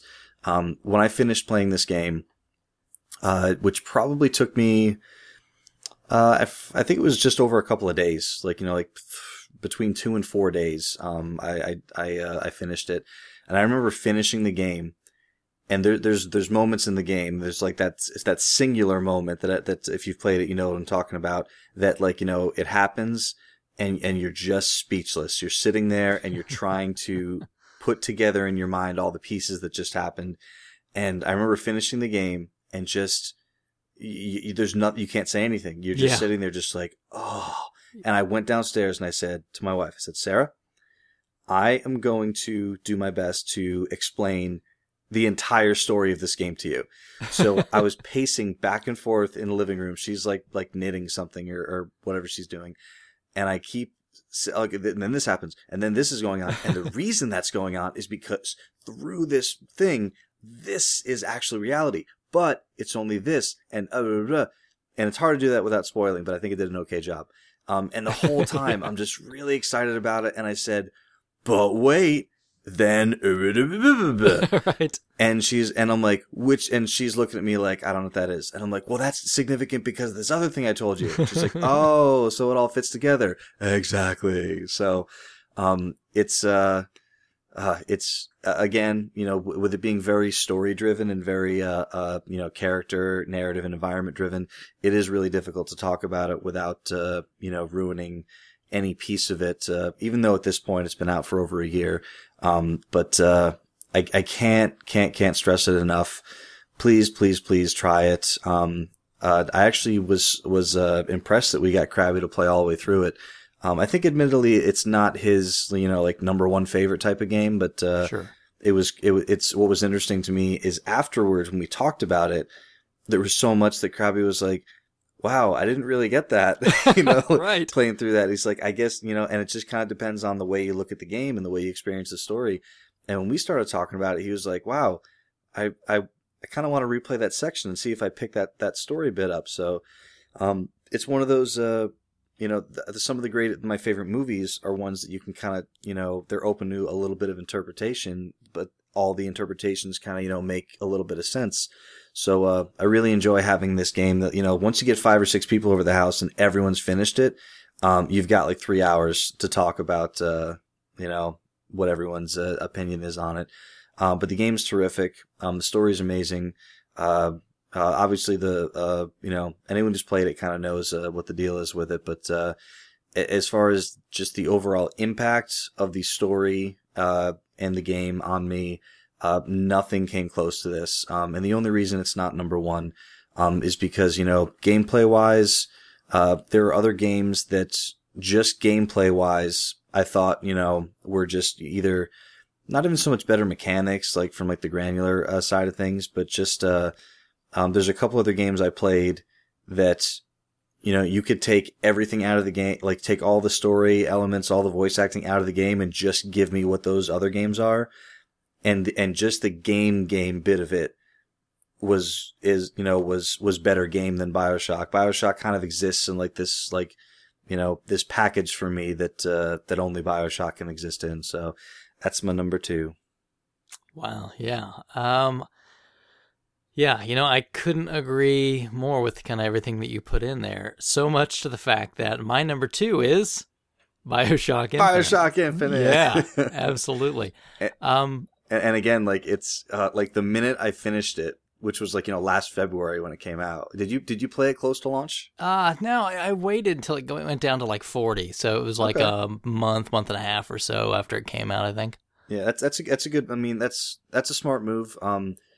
There's very, very, very few games that I buy day one or $60. I don't even like to spend $40. I'm like between like 7 and 15. Yeah. most of the time I'm right there with you. That's what I really want to be at. But this was one of those where I was like, gotta have it. So I think I found like a Newegg deal where I got it for cheap launch day. But yeah, I mean, the minute I finished it, it's one of those things you say to yourself, like, I'm not going to play anything better than that this year. And story wise and impact wise, I didn't. Yeah, and kind of just building off what you talk about. I mean, I can't agree more with what you've mentioned there. I just want to say too, the DLC that came out for that. I mean, now Clash in the Clouds, honestly, I could give or take it, but with the price that I paid for the season pass, I look at that it was a freebie anyway. So what am I to get upset about? Sure. And I played a little bit. It wasn't really my thing, and I kind of just left it where it was at.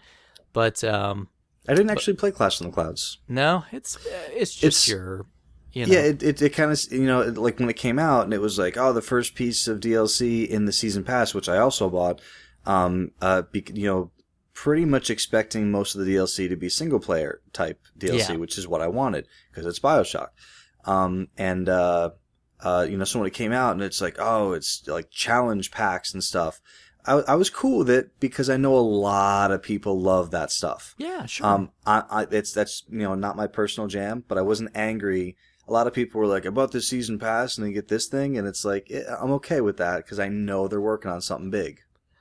Yeah, I played a little, just pretty simple arena combat with conditions, and you can kind of have fun with it if you really like the combat mechanic. I think you can spend a lot of time. I know I had a friend that really just beat the tar out of that thing and really enjoyed it. Are there waves of enemies? How's it work?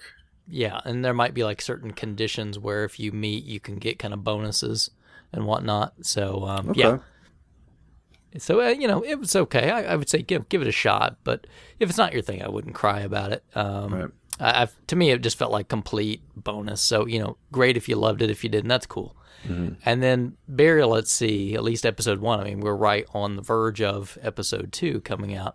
Yeah, very soon. Episode 1 was, I mean, I can't tell you how long I spent in that first part before you get to any of the combat, just walking around Rapture and just taking it all in. Yep. And my only complaint about that DLC is that the walking around living Rapture wasn't what it was. That was kind of like the prologue. Yeah. And then you kind of like literally went from like working area, and it wasn't like the fall of Rapture. It was, and this probably isn't spoilery because the Rapture, BioShocks are years old.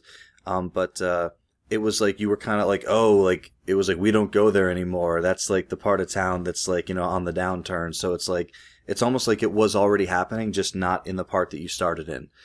Yeah, this is the the period of time that's the build up to the fall. So You're kind of going into this area where Fontaine and whatnots, and his cronies have been kind of banished to or whatnot. But and I don't think that's giving much away. That's pretty evident. But I really enjoyed it, and the twist again. That game does it so well. The twist right at the very end, where you finish up and you're kind of like, oh, okay, I've beat the battle. Where's this gonna go? And then all of a sudden, it just like the end of the first game, right? It just gets you, and you're like, you know what I mean? Yeah. I just kind of sit there for a few minutes, like, did that just happen? What? Yeah, and then there was a what do you call it? A trailer for Burial at Sea Part 2. And I have not watched that. Well, I don't want to spoil anything. So I'm normally in the exact same boat as you, and I don't know what happened to me. I was sitting there, and there was a link for the trailer, and I was like, I'm not gonna do it. I'm gonna go in fresh, just like always. Yeah. And I think, and I'm like 99% of the time, I'm like totally cool doing that. I want to go in fresh. I don't want to know a thing.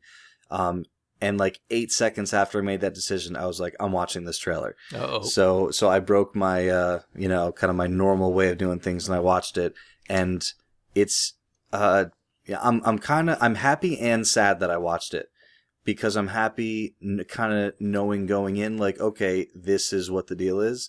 But at the same time, it's not like they gave away a twist in that trailer, but they definitely told you something that you wouldn't have known if you just started fresh.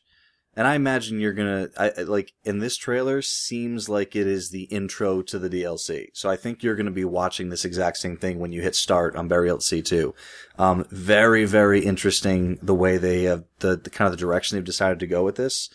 I'm very excited about this. Yeah, I am. And, again, as we're recording this, we're, literally days away from this coming out. So, yeah, I'll be really excited to check it out. Fantastic game. Again, yeah, definitely my number 2 as well. And I think definitely if you want to know more, just go back and listen to our spoiler cast on BioShock Infinite after you've played the game. Of course. And check it out. And then who knows, maybe we could do a mini after these DLC pieces or something. But who knows? We may come back to that. I would. We'll have to see. All right. Well, I guess that bumps us up then to the number 1 position. Wow. I feel like it went to number 1 so quickly because we both had BioShock Infinite for number 2. But yeah, we are at number 1. Are you ready? I am ready to hear your number 1 game that you played in 2013. Okay. I kind of cheated a little bit because now how can you cheat? Well, because it's not a single game. Well, I kind of did that with Mass Effect Trilogy. Was it? Right. Did it come out in a collection? No. Oh, no way! You are cheating. I am cheating. I'm super cheating, but because they're so similar in what they are, except for that one is that, and they're both made by the same company, or sorry, the same publisher. And they are so similar in what they are, except for that one is third person and one is first person, and like a handful of other minor differences. But at the end of the day, I couldn't pull, like, when you remove all the kind of extraneous stuff and you just pull out the game experience, I couldn't pull these two apart, and I couldn't not mention both. So I'm cheating. Okay. I guess we make up the rules, so. We do. And if I get fired, I get fired. You get fired. So I'm going to cut your paycheck. How do you like that? I'm going to go with the Ubisoft duo of Far Cry 3 and Assassin's Creed 4 Black Flag. You can't do that. I'm doing it. You can't do that. I just did it. It's the same game. No, it's not the same game at all. No, it's not the same game at all. No, you're totally cheating. You're cheating. Okay. You got to pick one. Then I'm going to, if I have to pick one. You have to pick one. If I have to pick one, I'm going with Far Cry 3. But 1A is Assassin's Creed 4 Black Flag. And see, I can legitimately get away with it because I played Assassin's Creed 4 mostly in 2014. Yeah, and that's that same thing. That's why I didn't actually finish the game, I don't think, until 2014. But yeah, I got it at launch for Xbox One. So I guess I'll start with one, Far Cry 3. Far Cry 3, for people who are not familiar with the series, Far Cry 1, I don't want to say do not play it, but do not play it.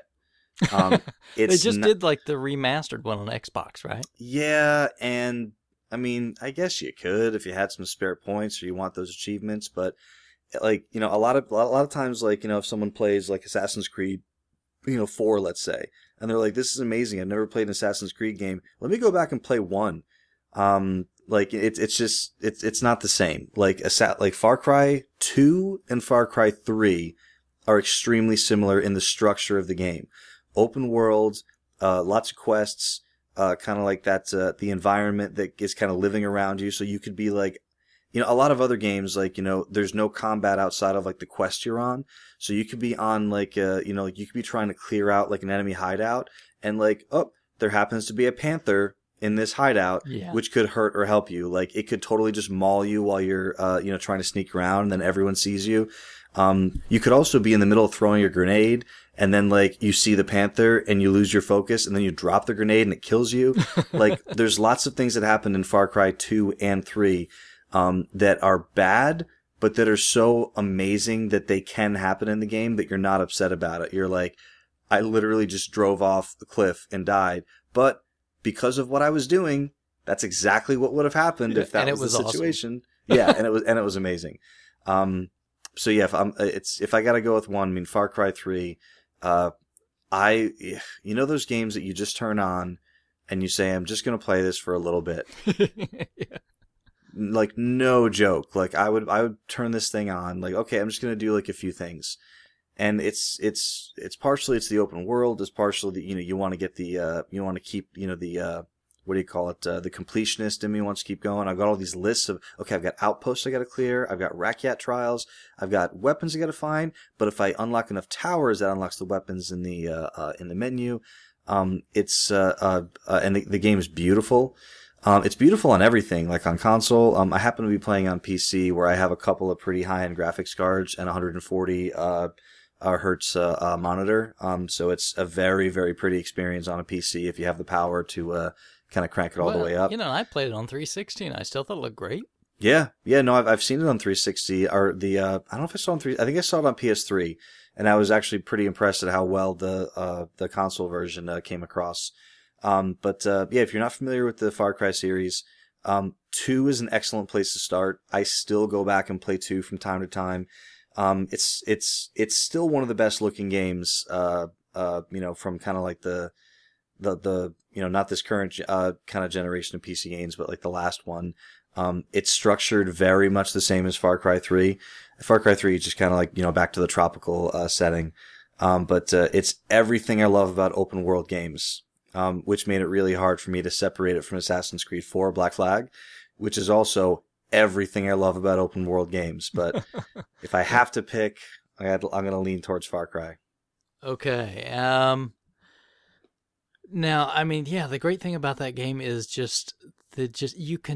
it's so free, right? I mean, it's just so open and so crazy with what you can. I mean, if you see something, you're like, I wonder if I could do. Yes, Yeah, you know what I mean? and it's hard, and it's hard just because, like, I find that description comes up when you're talking about a lot of open world games. Sometimes it's fair, sometimes it's not, but that was the whole thing with GTA 3 years ago. It was like, why do people like it so much? And people were like, you can do whatever you want. And you couldn't do whatever you wanted. You could do a lot of things, and you weren't really tied down to like a story or anything. That was just how open world was. Far Cry 3 is literally, I think I want to get on that boat and see if I can just, ride it into that house. Okay. There's a hang glider. It's not just a piece of scenery. Like, I wonder if I can get on that hang glider, like, go over this way, swing around the front, drop into, this hideout, and just kind of like throw a grenade in that pile of, gasoline barrels and kill everyone in the outpost, like, and then just raise the flag. You can probably do it. Like, it's, and there's so many cool things, like, I'm replaying the game again on the hardest difficulty, and it's like most games, it's a totally different game on the hardest difficulty. Enemies, as long as they have line of sight to you, they can see you. So it's, you have to craft syringes constantly, or else you'll get killed, or you won't be able to see, like, the enemies or the animals. But there's amazing things that are happening. Like, I'm sneaking up on groups. They're starting to see me, and then I'm kind of like backing up. I'm throwing grenades in bushes, and since they don't have line of sight to them, they're like trying to walk up to the bush to try to find me, and they're all getting blown up.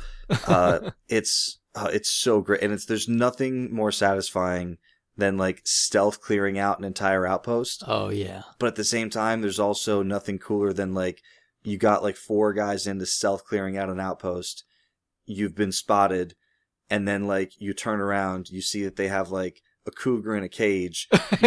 You shoot the door of the cage open, the cougar mauls the last 3 guys. Like, it's so, and that's why they added an option in the after everyone cleared the game. They're like, this is great, but now there's no more enemies. They added an option into the menu system that you could say, okay, reset all the outposts. Because a lot of times people just wanted to, okay, there's an outpost, you can kind of approach it from any angle, you can kind of tag your enemies, and now do it like, clear that outpost any way you want. And the first time I played through, I got a little overpowered, and I was playing on kind of normal difficulty. Once you kind of get like a silenced sniper rifle. Oh yeah, I love it too. You can do anything from a mile away. Yeah, so it's awesome. I'm forcing myself to like actually clear them out, like legit. Like, I'm actually challenging myself. Like, I wonder if I could like stealth assassinate like from like a foot away of each guy at this outpost, and it's not easy. Yeah, it's fun too to get up and get a little stabby, right?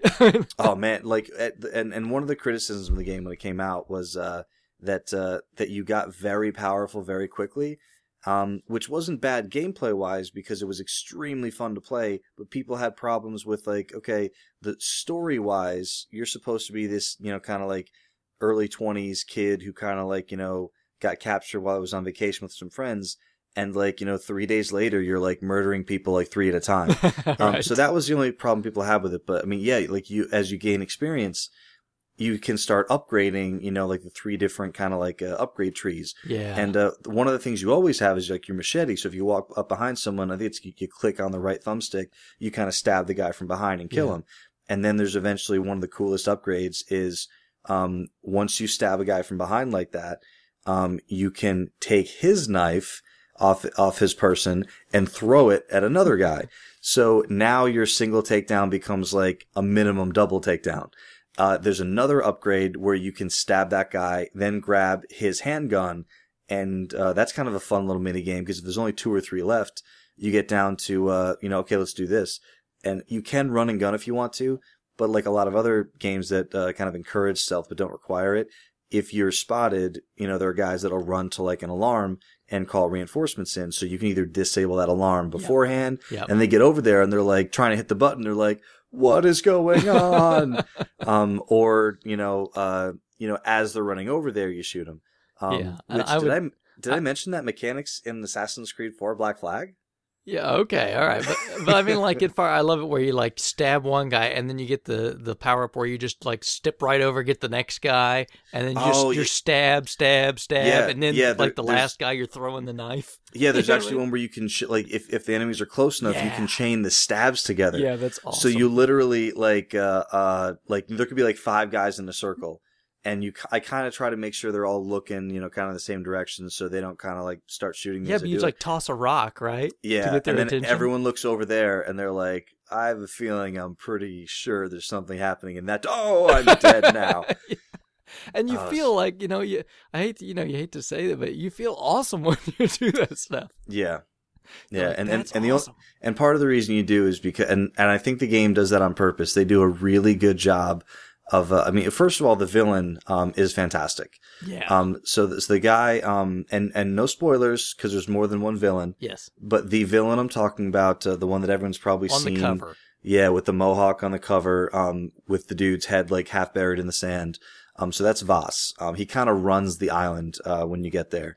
And he's one of the, how do I say it? He's one, a lot of, villains are crazy. He's got a very intelligent insanity about him, and it's unstable, and it's very interesting to see because he does things that really don't make sense, and any other villain does those, and you're like, no villain would do that, but the way that this character is, you're like, yeah, I kind of feel like he'd probably do that. He's insane. Yeah. And so extremely well acted. The voice acting, across the board is, actually a little piece of trivia on that. The voice actor for Jason Brody, who's the character you play as, was going to be voiced by the guy who did Adam Jensen in Deus Ex Human Revolution. But they thought that, yeah, I'm glad they didn't too. I didn't think that was a great voice. And they didn't because the official reason Bill? they gave. You didn't think that was a good voice? Yeah, very, very gruff, very overacted. It was Batman. Yeah, it was only not as good. It was the reason they gave was, they had just done that. It was a very recognizable voice, and they didn't want, people to associate that voice with, the old character. I think the guy they got to do Jason Brody is fantastic. Yeah, and Voss as well. But yeah, what I was starting to get to, in The Last of Us, when you're killing people, you feel awful about it, even though they were going to be killing you. Because you know that this is not their choice. You know that they were infected. You know that they were a human being. It's really got more of a humanity angle to it. In Far Cry 3, you don't feel that at all. They're drug-dealing scumballs. Yes, yeah, and part of the reason why you don't feel that at all is because the game starts out and continues to show you what awful people all of these people are. And even you'll be walking through the game, and it's not even the mercenaries or whatever you want to call them, Voss's men, are just kind of walking around, hanging around. Whenever you come across them, they're doing something terrible to somebody. Yeah. So you feel great about just really, really brutally killing them. Yeah, you do. They and the crafting system and the hunting, and yeah, they did a good job. It's great. And again, when you start thinking about what you're doing, really, I'm jumping into water to kill a shark so that I can make a wallet so I can carry more stuff. When you start thinking about it from a logical standpoint, you really have to kind of suspend your ridiculousness for a minute. But at the same time, from just a gameplay perspective, it gives you a billion things to do at once, and all of them are fun. Yeah. Yeah. I couldn't agree more. Great game. Well, that was a good number one. Loved it. And I guess the only kind of semi-fair, add-on to that, just like we talked about with BioShock with the DLC, would be Far Cry 3 Blood Dragon, which is not actually DLC. It's a separate thing, but it's the same engine. It's the same type of gameplay, just with a really, really, really super heavy 80s coat of paint on it. Well, let me tell you, Bill, what I thought of Blood Dragon. Okay. I actually put that as my number one for last year. I'm happy now. Yeah, Blood Dragon was great because it was just a super condensed version of Far Cry 3 with the most fantastically awful cliched 80s references there ever were. I mean, it was just like every line that came out, I thought it just was fantastic the way it was delivered. And I think like the guy that they got, it was like whatever, the guy from like Terminator, right? Yeah, Michael Biehn. Yeah.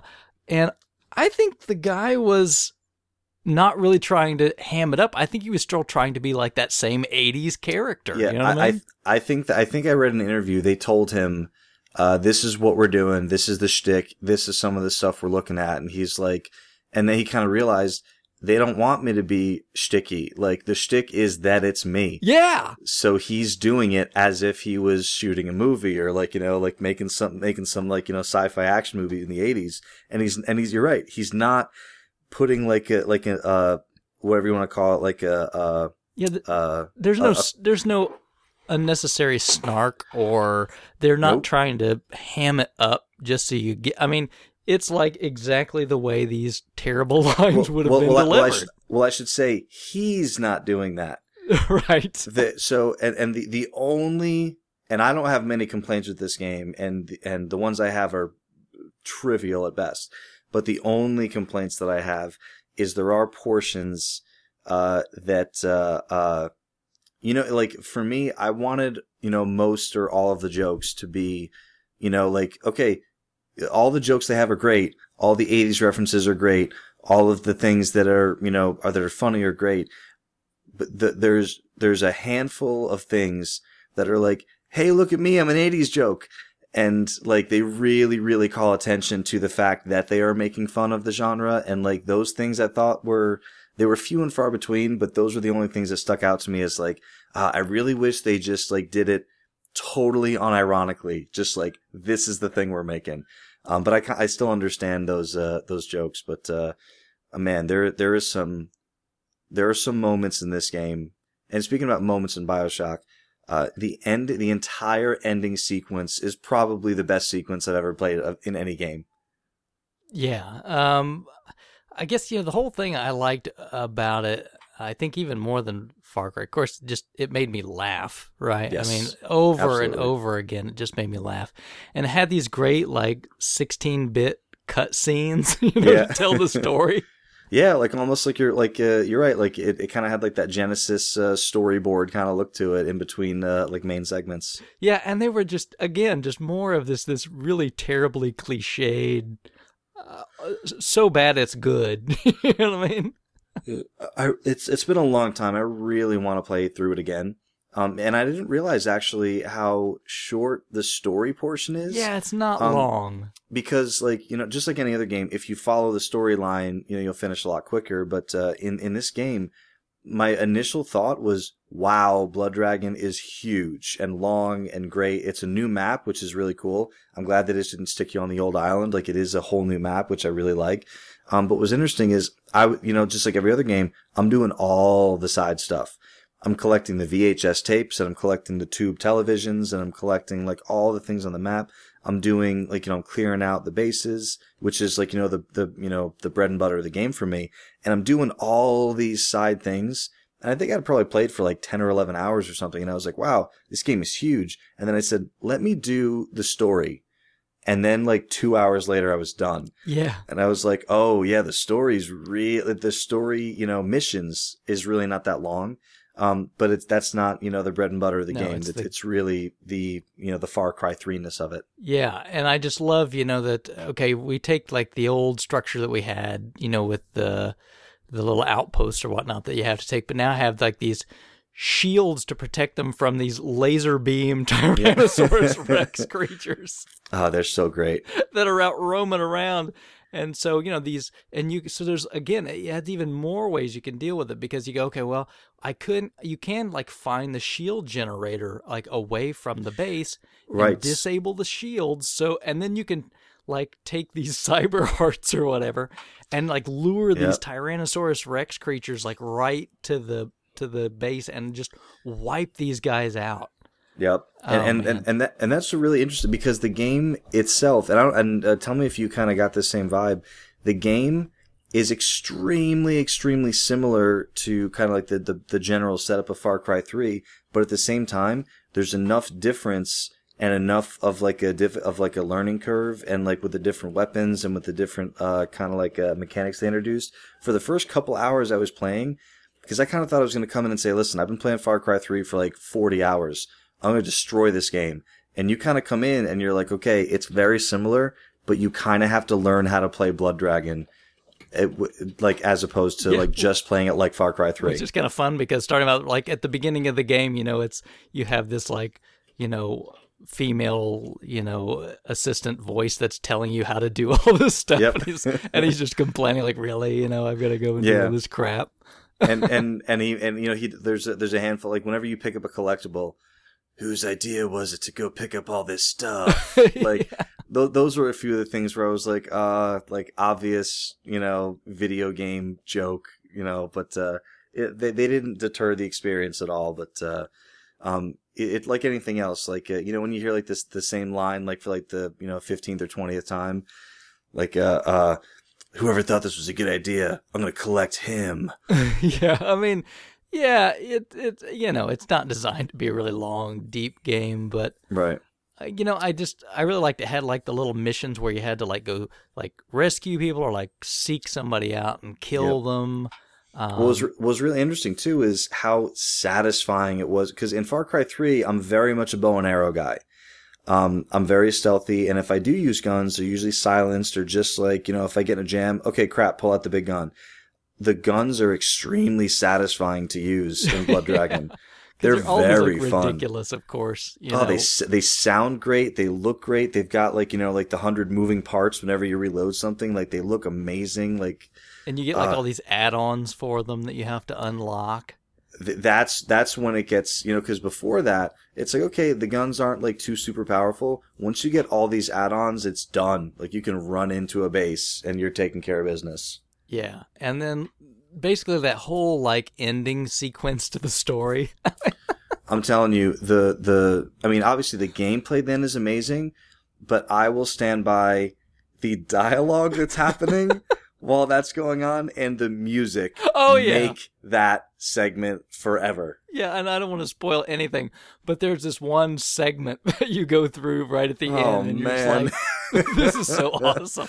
And as you're doing it, and it lasts for probably like a good like 3-4 minutes at least. Yeah. And as you're doing it, and it's like you are playing, but it's more or less like an event. Like I don't think there's any real way to like, you know, I don't think you can lose. Fail this, even though you are actually playing. And the whole time you're playing, you get that big doofy grin on your face that this is the coolest thing you've done ever. And all you're thinking when it's over is, I need to tell everybody I know about this game. Yeah, and you almost get to go back to being like your 10-year-old self.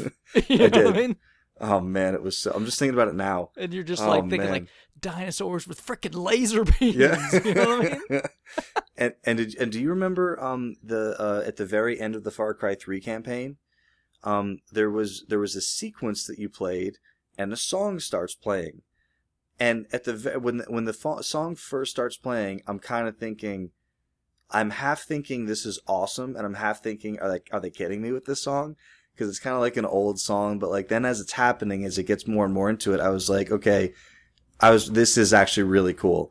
They kind of did the same thing with the Blood Dragon but they just amped it up on every level that they were working with. Yeah, and I mean, this is obviously a game where you have to be ready for just total crazy. I mean, you have to just go, look, this is just going to be a crazy game. Let me just enjoy it. Again, let me go back to my 10-year-old self and just think what would be, you know, awesome at that time. And the cool thing about it is, like, sometimes you say that to people, you're like, hey, don't worry about if the game's not that great, just, like, enjoy the experience. This is all of that, plus the game is fantastic.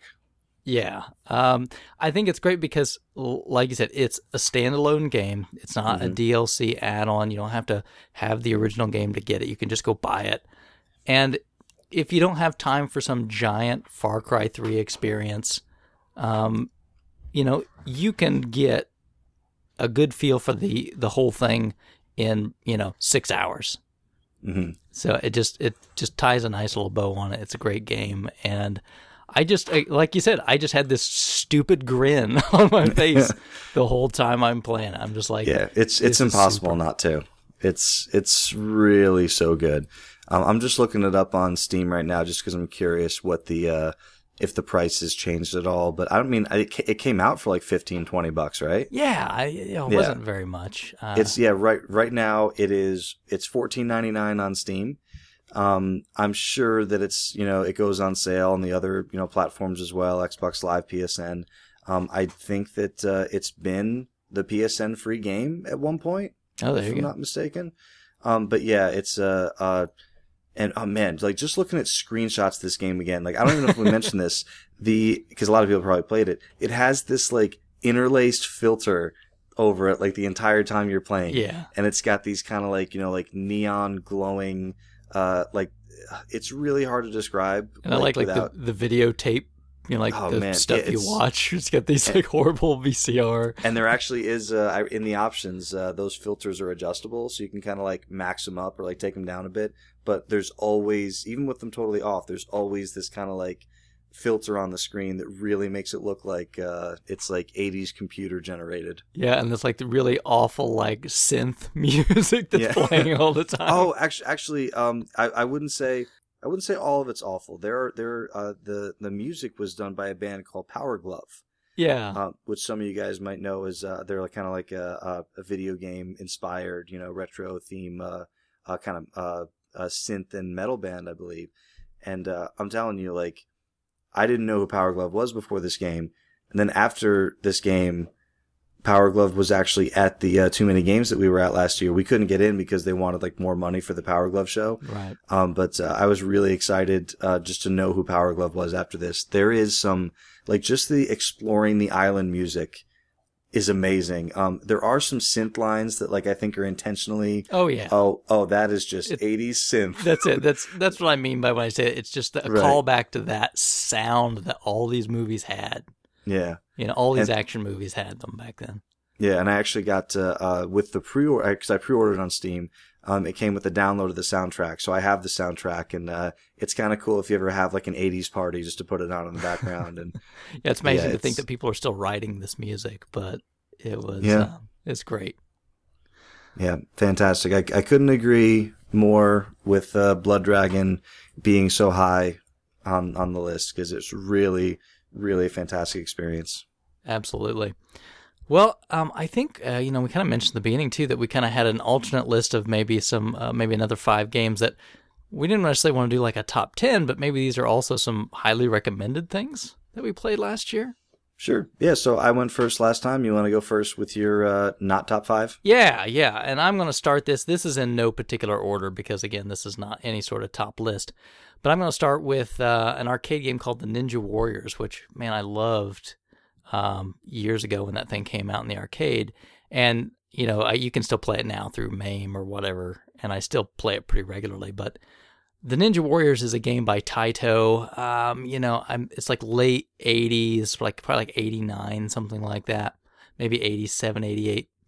But the game, when you had the arcade, it came... it was this really big cabinet, and it was made up of 3 monitors that kind of had mirrors that projected up and to make it look like it was one solid, really wide screen that you were playing. So if you do emulate it or whatnot, you'll see it's that same idea. Now, if you want to get a legit copy in Japan, you can get one on PC Engine and Mega CD. They made, but never came out here for whatever reason.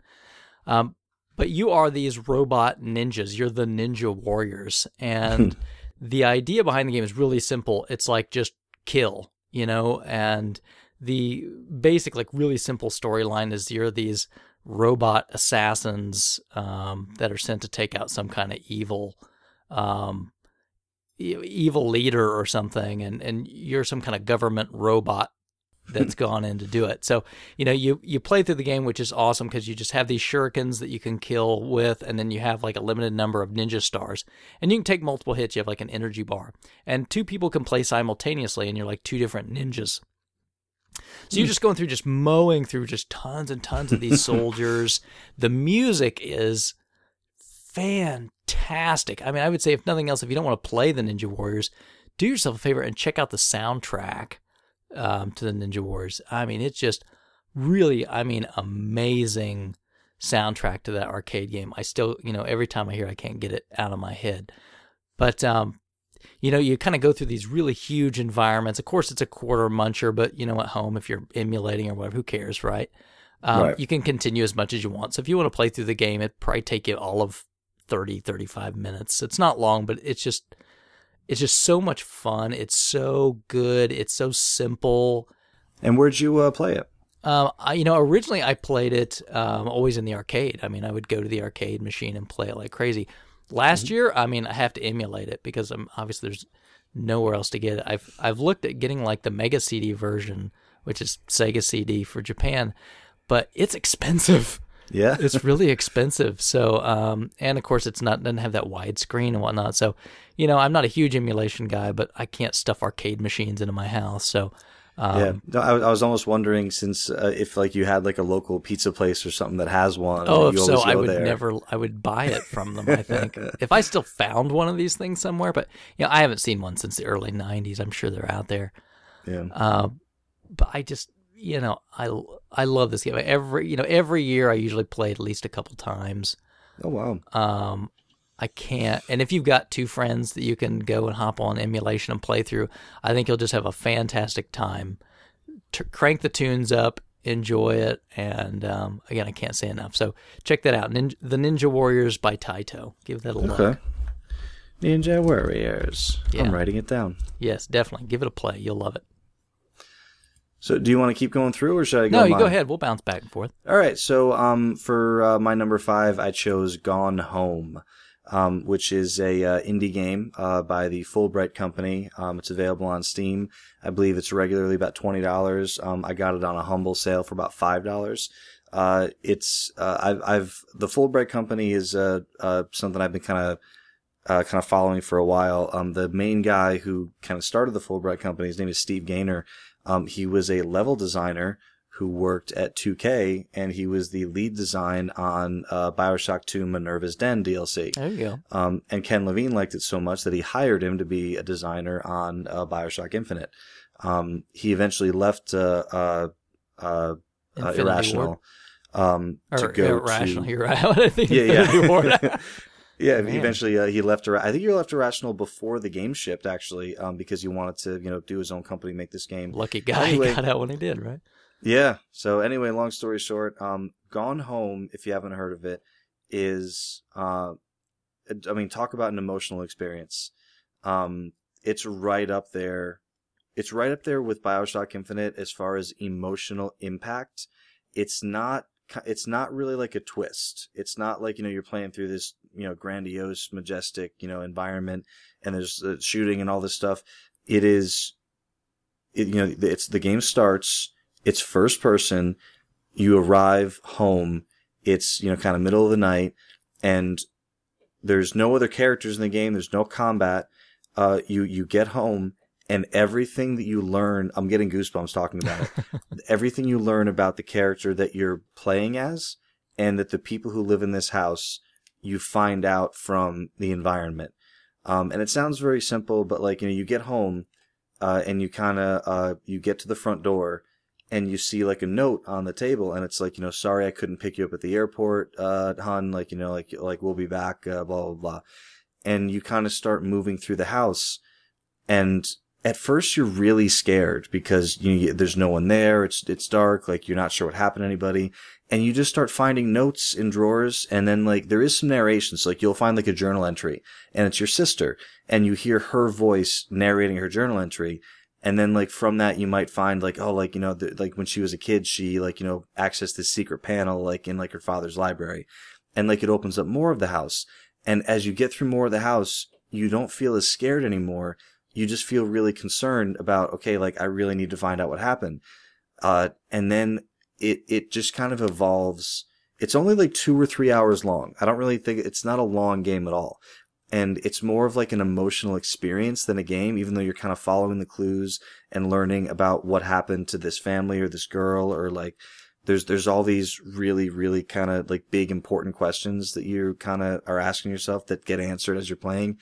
And it's just a super, super well-made, emotional, like kind of gut-wrenching story that I would encourage anyone, if they have access to the game, to play. A lot of people, the reaction that I get is like, oh, it's $20 and it's like 3 hours and you only play it once.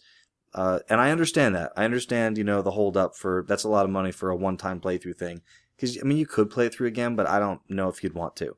It's kind of like you experience the story and that's it. But if it sounds like something you might be interested in, just watch watch the trailer for the game. It does a really good job kind of showing exactly what the game is. And if you're, open to the idea of like a really, really good emotional story, you'll probably really enjoy it. Now, is that PC only or PC Mac, or do you know? That I will find out within the next few seconds. Yeah, sure. Yeah, I mean, I know I miss out on a lot of these games because I don't do Steam or computer gaming or whatnot, but I have heard a lot about that one, and it's got a lot of acclaim, a lot of critical acclaim. Yeah, I didn't realize, but it just reads, like with all the, Game of the Year, lists over the past few months, it really, it did really, really well on a lot of those lists. It made, Game of the Year on more than a few of them. And again, it is, I mean, when you look on Steam, some of the cynical, people of the world who, how you can, I don't know if you know this, you can tag things on Steam now. No clue. And the tags are user made. So, I could go to Far Cry and just tag it with open world. And if, like a million people tag it with that, then, kind of the top 5 or 6 tags show up on the game. Okay. So I'm looking at the store page right now, and 3 of these tags are absolutely right. Short, indie, and exploration. One of the tags, I think these people totally missed the point. They tagged it as walking simulator. I understand the joke. I understand you're trying to be snarky, sarcastic guy, and I get it. But it's not Far Cry 3. It's not pretending to be. Right. It is an experiential, piece of interactive entertainment, and it is the best example of this kind of storytelling I've experienced. Gotcha. Okay, well, good. Did you find out is it PC Mac or just PC? Yes, I'm looking at it now. It looks like it is Steam Play, so that's PC, Mac, Linux. Oh, okay. So triple threat.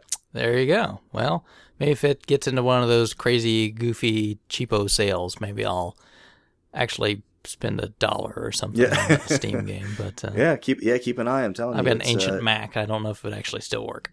Yeah, it's an experience, so I encourage it. Cool. All right. Well, I'm going to shift next. Now, I played through this entire series last year, but I want to just highlight Dragon Age. You are a Dragon Age fool. I am a Dragon Age man. I played through every single piece of Dragon Age last year. So started at the Where did you beginning. find the time? I don't play a lot of games number-wise in a year. Because that's a lot of game. It is. And if you look at my completion list, it's not crazy huge. Okay. So I did. I went all the way through, I played because I had like the, the whatever collection that had like all the DLC, everything on disc. The Ultimate Origin edition or something? Yep. So it had everything for the first Dragon Age on it. So I played through every single piece that's there. And while, it's a game that's a few years older, it's showing its age a little bit in the graphics. But, the gameplay is solid. The dialogue, of course, is BioWare. It's great. The story is really interesting. I like it better than Dragon Age 2, although I did play Dragon Age 2. And I like that one too. The first one I think was better. So I think they heard that though, and that's probably what we're going to see more of, like in Dragon Age 3. Is 3 Inquisition? Yes. Okay, I didn't know if Inquisition was an in-betweener. No, it is Dragon Age 3.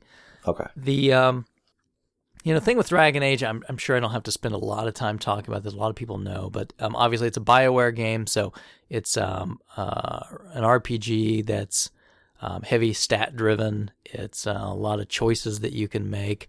It has a very PC feel to it, even playing it on a console. Agreed.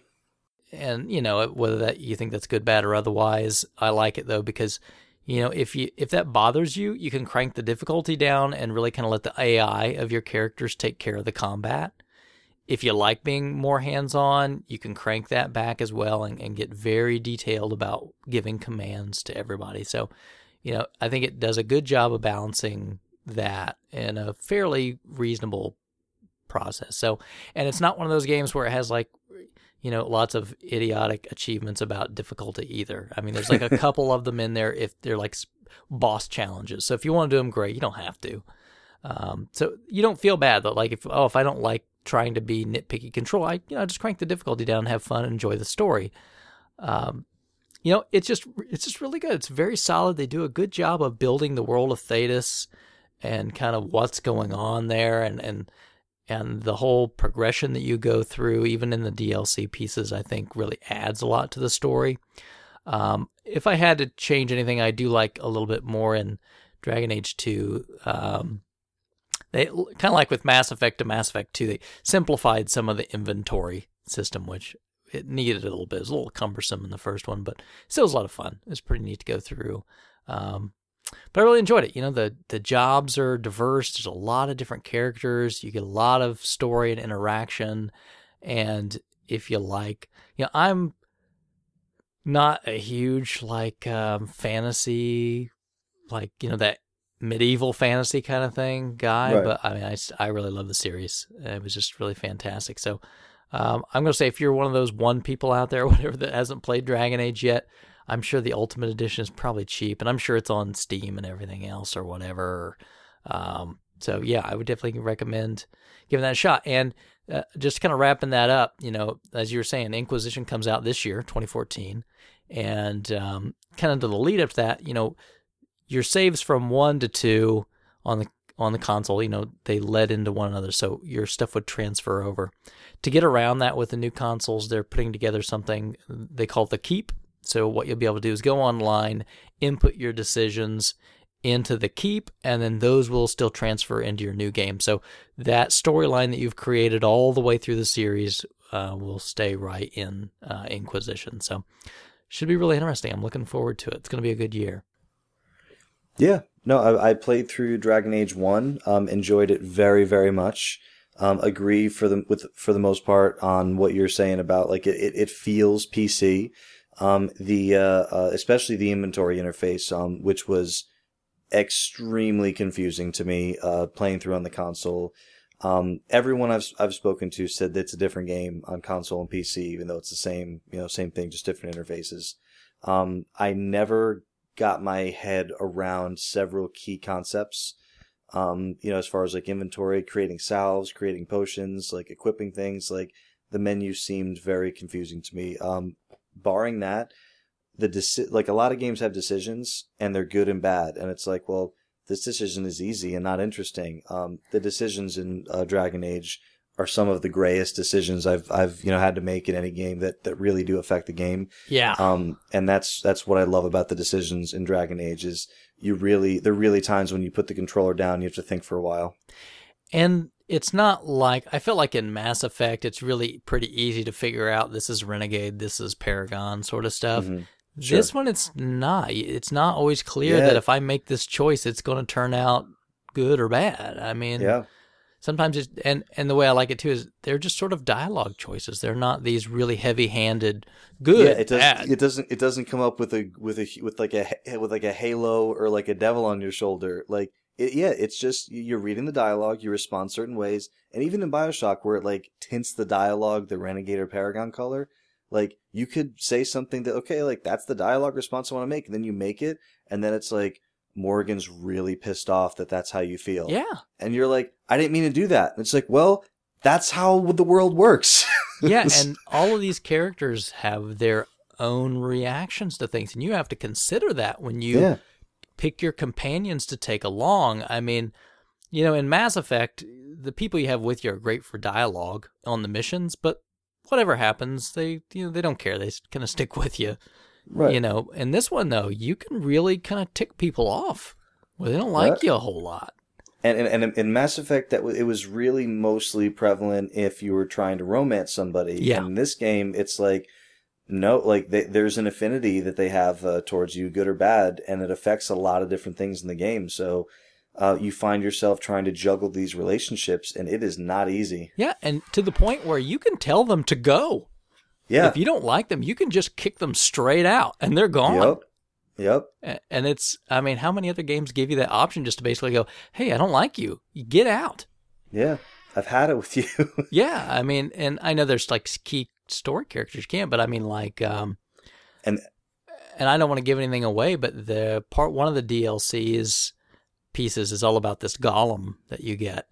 And one big story piece that you get to at the end of that chunk, you have an interesting choice to make, and it can make a big deal about what happens. So, you know, I mean, we've talked about Dragon Age for a bit. It's a really good game. I agree with Chris very, very much on this.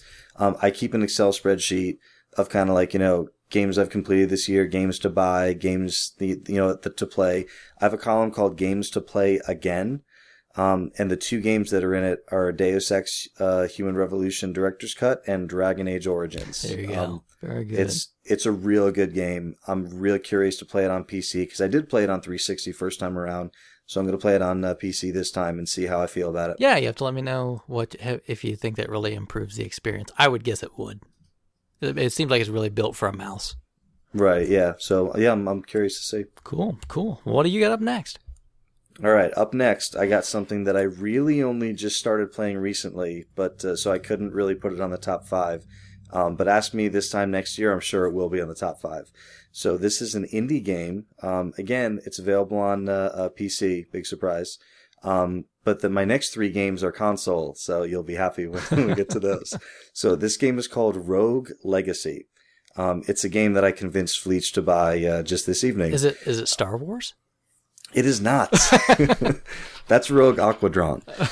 So Rogue Legacy is the best game that you've never played. Probably not, but I like to say that. So Rogue Legacy, I believe it retails for like $15. It's not too expensive. At first glance, it looks like a Metroidvania game. And it plays like a Metroidvania game. And like a lot of indie games, it's got this really cute 16-bit, theme going over it. But when you look a little deeper, it is not Metroidvania at all. So it's a side-scrolling, kind of castle exploration. But what happens is the game starts, and it's a side, like you have like like your sword and your equipment on. You go in this castle because you don't know why you're going in. So you go in, and you're playing the game. And if you're really good, you can probably last a while. But like most people, you die within about like 20 seconds, because you can really only take like 1 or 2 hits, and then it's like, oh, you're dead. And then it's like, oh, it's too bad I died. Like, I wonder if what happened. And then it shoots you the title screen. Do you want to start again? And you're like, what? What happened? Why? It's like the Super Hexagon. Like, I spent $3 on this, and I'm really bad at it. So then you start again. And then it shows like a picture of your dude who just died. And then it shows his or her 3 children. Get it? Legacy. Ah, okay. So now you get to play as one of the heirs of the one who just died. So it's Phantasy Star 3. Correct. So it's very, very similar to Phantasy Star 3. I'm sure that's where they got the idea. Sure. So, and the thing is, each heir has different traits. Some of them affect the gameplay in meaningful ways. Some affect them in trivial ways. Some are just very annoying. Some are quirky. And some have no effect at all. So it's and there's all different classes. So like the 3 heirs could be, like a Polly McSword, the assassin, who has like certain stats. One could be, like Billy Blades, the warrior. One could be a paladin, but they're like one could have gigantism, so they're much larger. One could have peripheral neuropathy, so they have no blood pulse in their feet.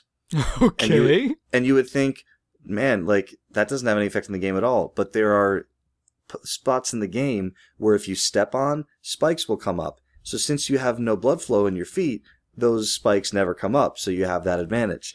There are ones like sometimes, like one of the traits is you are stereo blind. Okay. You can't see in 3D.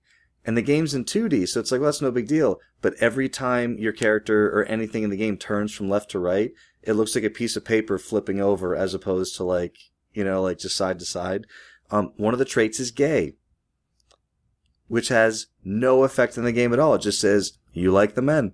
Okay. Or you like the ladies. So like, but so forgetting all like that quirky stuff, and like one of the traits is nostalgic, and it's like this trait, nostalgia, you long for the good old days. And then when you're playing the game, like the whole game's in like a sepia tone.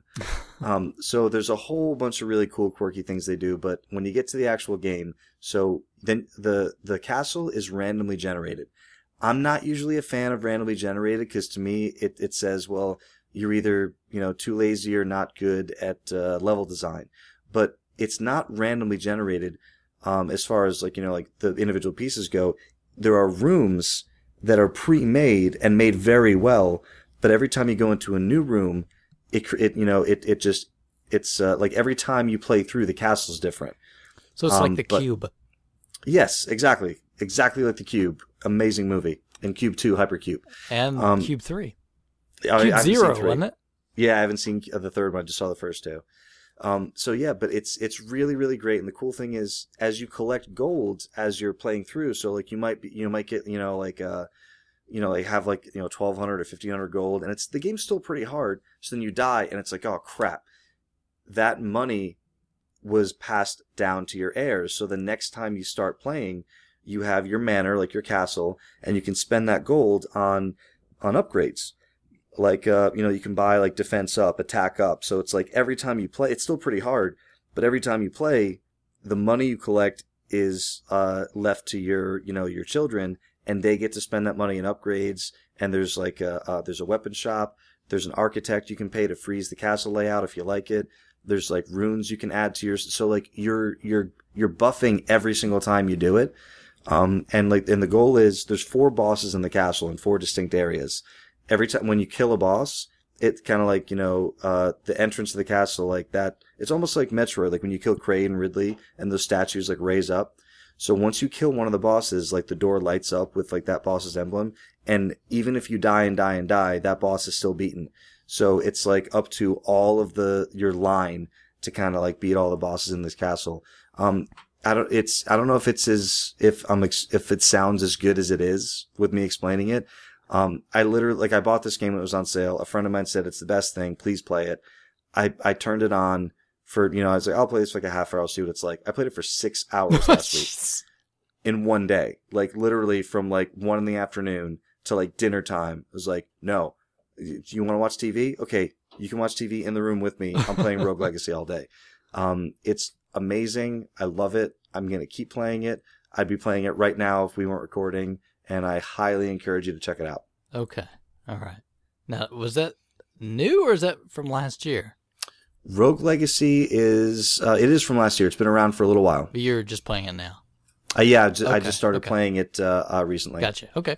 All right. Well, I'm going to continue with older stuff a little bit here, and I'm going to mention Black Tiger. Ooh. Black Tiger is an arcade game from Capcom. If you want to play it now, I'm sure it's probably on a lot of collections. I played it on the 360 on the Capcom arcade cabinet, which you can download and play a lot of Capcom arcade games.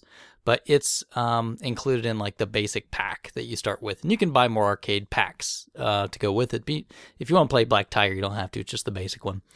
And Black Tiger, again, I'm going to guess latter 80s.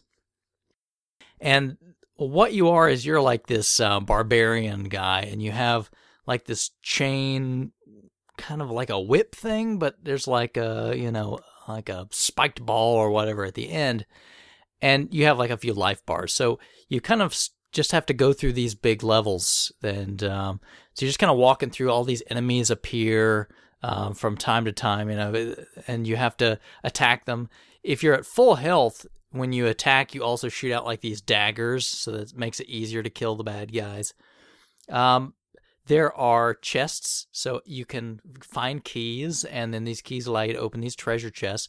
And the chests either have gold, which is good for money that you'll need to buy upgrades, or they might be trapped, like a booby trap, so that like sets off a flame trap. There's also enemies that can poison you. So if you have, a poison state, then, you can't use, like your daggers and whatnot. And there's upgrades. So you can rescue these guys as you go through, and they'll either give you money or on each level you'll find a shopkeeper. And so you can go through the shopkeeper and you can either upgrade your weapons, you can buy more armor, you can buy like a health potion, whatever the case is. So again, you're going through all these big levels. They have like stages, and then you'll fight, of course, like a boss at the end. But these stages are like really big that you can move around through, and they're pretty challenging. They're not terribly easy. Obviously, arcade game, it's meant to take your money. But you kind of move through, and the idea is like you're trying to defeat like this black dragon or whatever at the end of it. So there's probably not a whole lot to say other than there's just a lot of varied levels. The gameplay is very solid. Control is tight. It's just fun to play. It's a very solid Capcom game, and it's a challenge. Even with unlimited quarters, that you can do on a console, it's still a challenge to beat that game. They don't make it easy on you. And, but after you play it for a while, you get pretty good at it. You can have a good time. And, that Capcom arcade cabinet collection is pretty cheap. You can get, and again, I'm sure you can, play it on MAME or probably a lot of other collections that are out there as well. So I would encourage you, if you have, you want to go back to some of those solid games, check out Black Tiger. It's really good. Yeah, no, I'm not sure. I've played that one. Yeah, I'd highly recommend it. It's really well done. If you like kind of like Rastan or those kind of games, it's not exactly the same, but has that sort of feel, to it. So it's really good. It's very, very classic Capcom kind of game. Yeah, so. the good old days. Yeah. So, and it's cheap. So go have some fun, check it out. Very nice. So what are we on, 3? I don't know if I didn't really number these, so. Oh, okay. Yeah, it's I'm just gonna go to the 3rd on my list in no particular order. This game is currently available for the PlayStation 3 and the PlayStation Vita. And it was just recently announced that it's going to be available for Xbox One, PlayStation 4, Xbox 360, and the Wii U as well. This is an action platform that came out last year. It's called Guacamelee. I've heard of it. Guacamelee is a Metroidvania game. You're on a kick. Is that it? And it's the last Metroidvania game on my lists. It is fantastic. It is, you play a wrestler, you play an agave farmer who wants to be a luchador. But you're just not, you're not, you're an agave farmer. So the bad guy, Carlos Calaca, he kind of like comes over the world and like kind of like, puts it into like a state of, darkness and everything. And you, Juan, the agave farmer, find this luchador mask, and it turns you into this, amazing superhero wrestler. And that's kind of like just like the beginning story. It is super, super, super charming and genuinely funny. Both in the dialogue and just in the animation of the characters. Like, there's certain characters that come on the screen, and I have to tell my wife she's like, let me know when that guy's back on the screen. I just want to look at him because he's hilarious. So, and there are references to Metroid. Like, you actually break, statues to get power-ups, and there's always a goat in them. And then he turns into like an old man, and he's like, hey, that was my favorite Chuzo statue. So, they definitely know, that they're, Metroid's, the grandfather, but, it's just fantastic. I mean, if you know Metroidvania games, you kind of know what it is. It's a 2D, side-scrolling, kind of, action platformer. It's actually got kind of like a Beautiful Joe combat thing going. I don't know if you ever played that, but, it's very, there's no weapons. It's just hand-to-hand combat. So there's like, there's punches, there's kicks, but then there's kind of like, there's combos, as well. And certain enemies have to be defeated with certain combos. And they teach that very early. And from a very early stage in the game, what color they associate with what combo. So then when they stick you, like a lot of games, when they lock you in a room, there's like 10 enemies in there and it's just hard and frustrating. It's not fun. They do such a good job teaching you, like almost like I don't know if it's subconsciously or subliminally, but you know what color equals what combo and what move you have to do. And it's fantastic. Like the combat it's almost like Arkham Asylum level combat. Like it just like even with 10 enemies on the screen, it flows together so well once you're good at it that it doesn't matter how many enemies they throw at you. Like you can get through it if you do it right. I'd say it's a little bit more difficult than Batman, because Batman you really can just kill out however many people run at you. But Guacamelee is fantastic. It's pretty cheap. It's going to be available on everything this year. Highly, highly, highly recommended if you like Metroidvania games. Super charming, a lot of fun. It's one of those games that kind of like hit me. And usually I play 2 or 3, things at the same time. This is one that kind of took everything over. Spent like a week and a half just playing this game until it was finished. It's great. Cool. All right. Well, maybe I'll have to check that one out when it comes to some other consoles. And you have your Vita still, or you got rid of it? No, I still have the Vita. It's still here. I don't own any games for it, and I don't think I've charged it up more than once. But my plan is to eventually play some Tempest TXK on it. So right. All right, I'm going to move again. I've got like another old one here that I'm going to throw out, and anybody that's listened to the show for any amount of time will probably tell me to shut up. But shut up. I'm going to throw out this Kumaju Densetsu. I have no idea if that's pronounced correctly, but the Japanese version of Castlevania 3. I can't tell you how often I plug this game in and play it. I'm not good enough to where I can just march right through it and beat it like in a setting every single time, but I can usually get pretty far just for a little bit of time. Usually these days I just kind of go until I get beat up a little bit, and I kind of turn it off. I'm just really going through and just playing it for the fun. On weird occasions I'll sit and I go, okay, I'm going to actually sit down and beat this thing, but that takes a bit of time. And I picked the Japanese version because it's a lot better. I mean, you don't really need to know Japanese to play it. The only choices you really have to make are whether you want someone to join you or not, and it's very easy. The first one is yes, the second one is no. So other than that, that's all you need.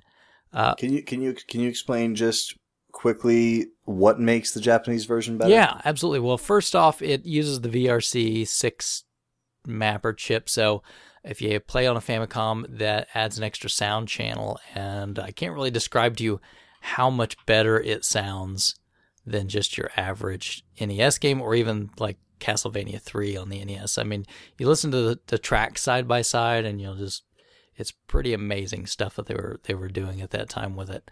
Also, Grant, the thief guy that can stick to walls, in this version, he shoots out his dagger all the time. It's almost like you have infinite, like dagger weapons.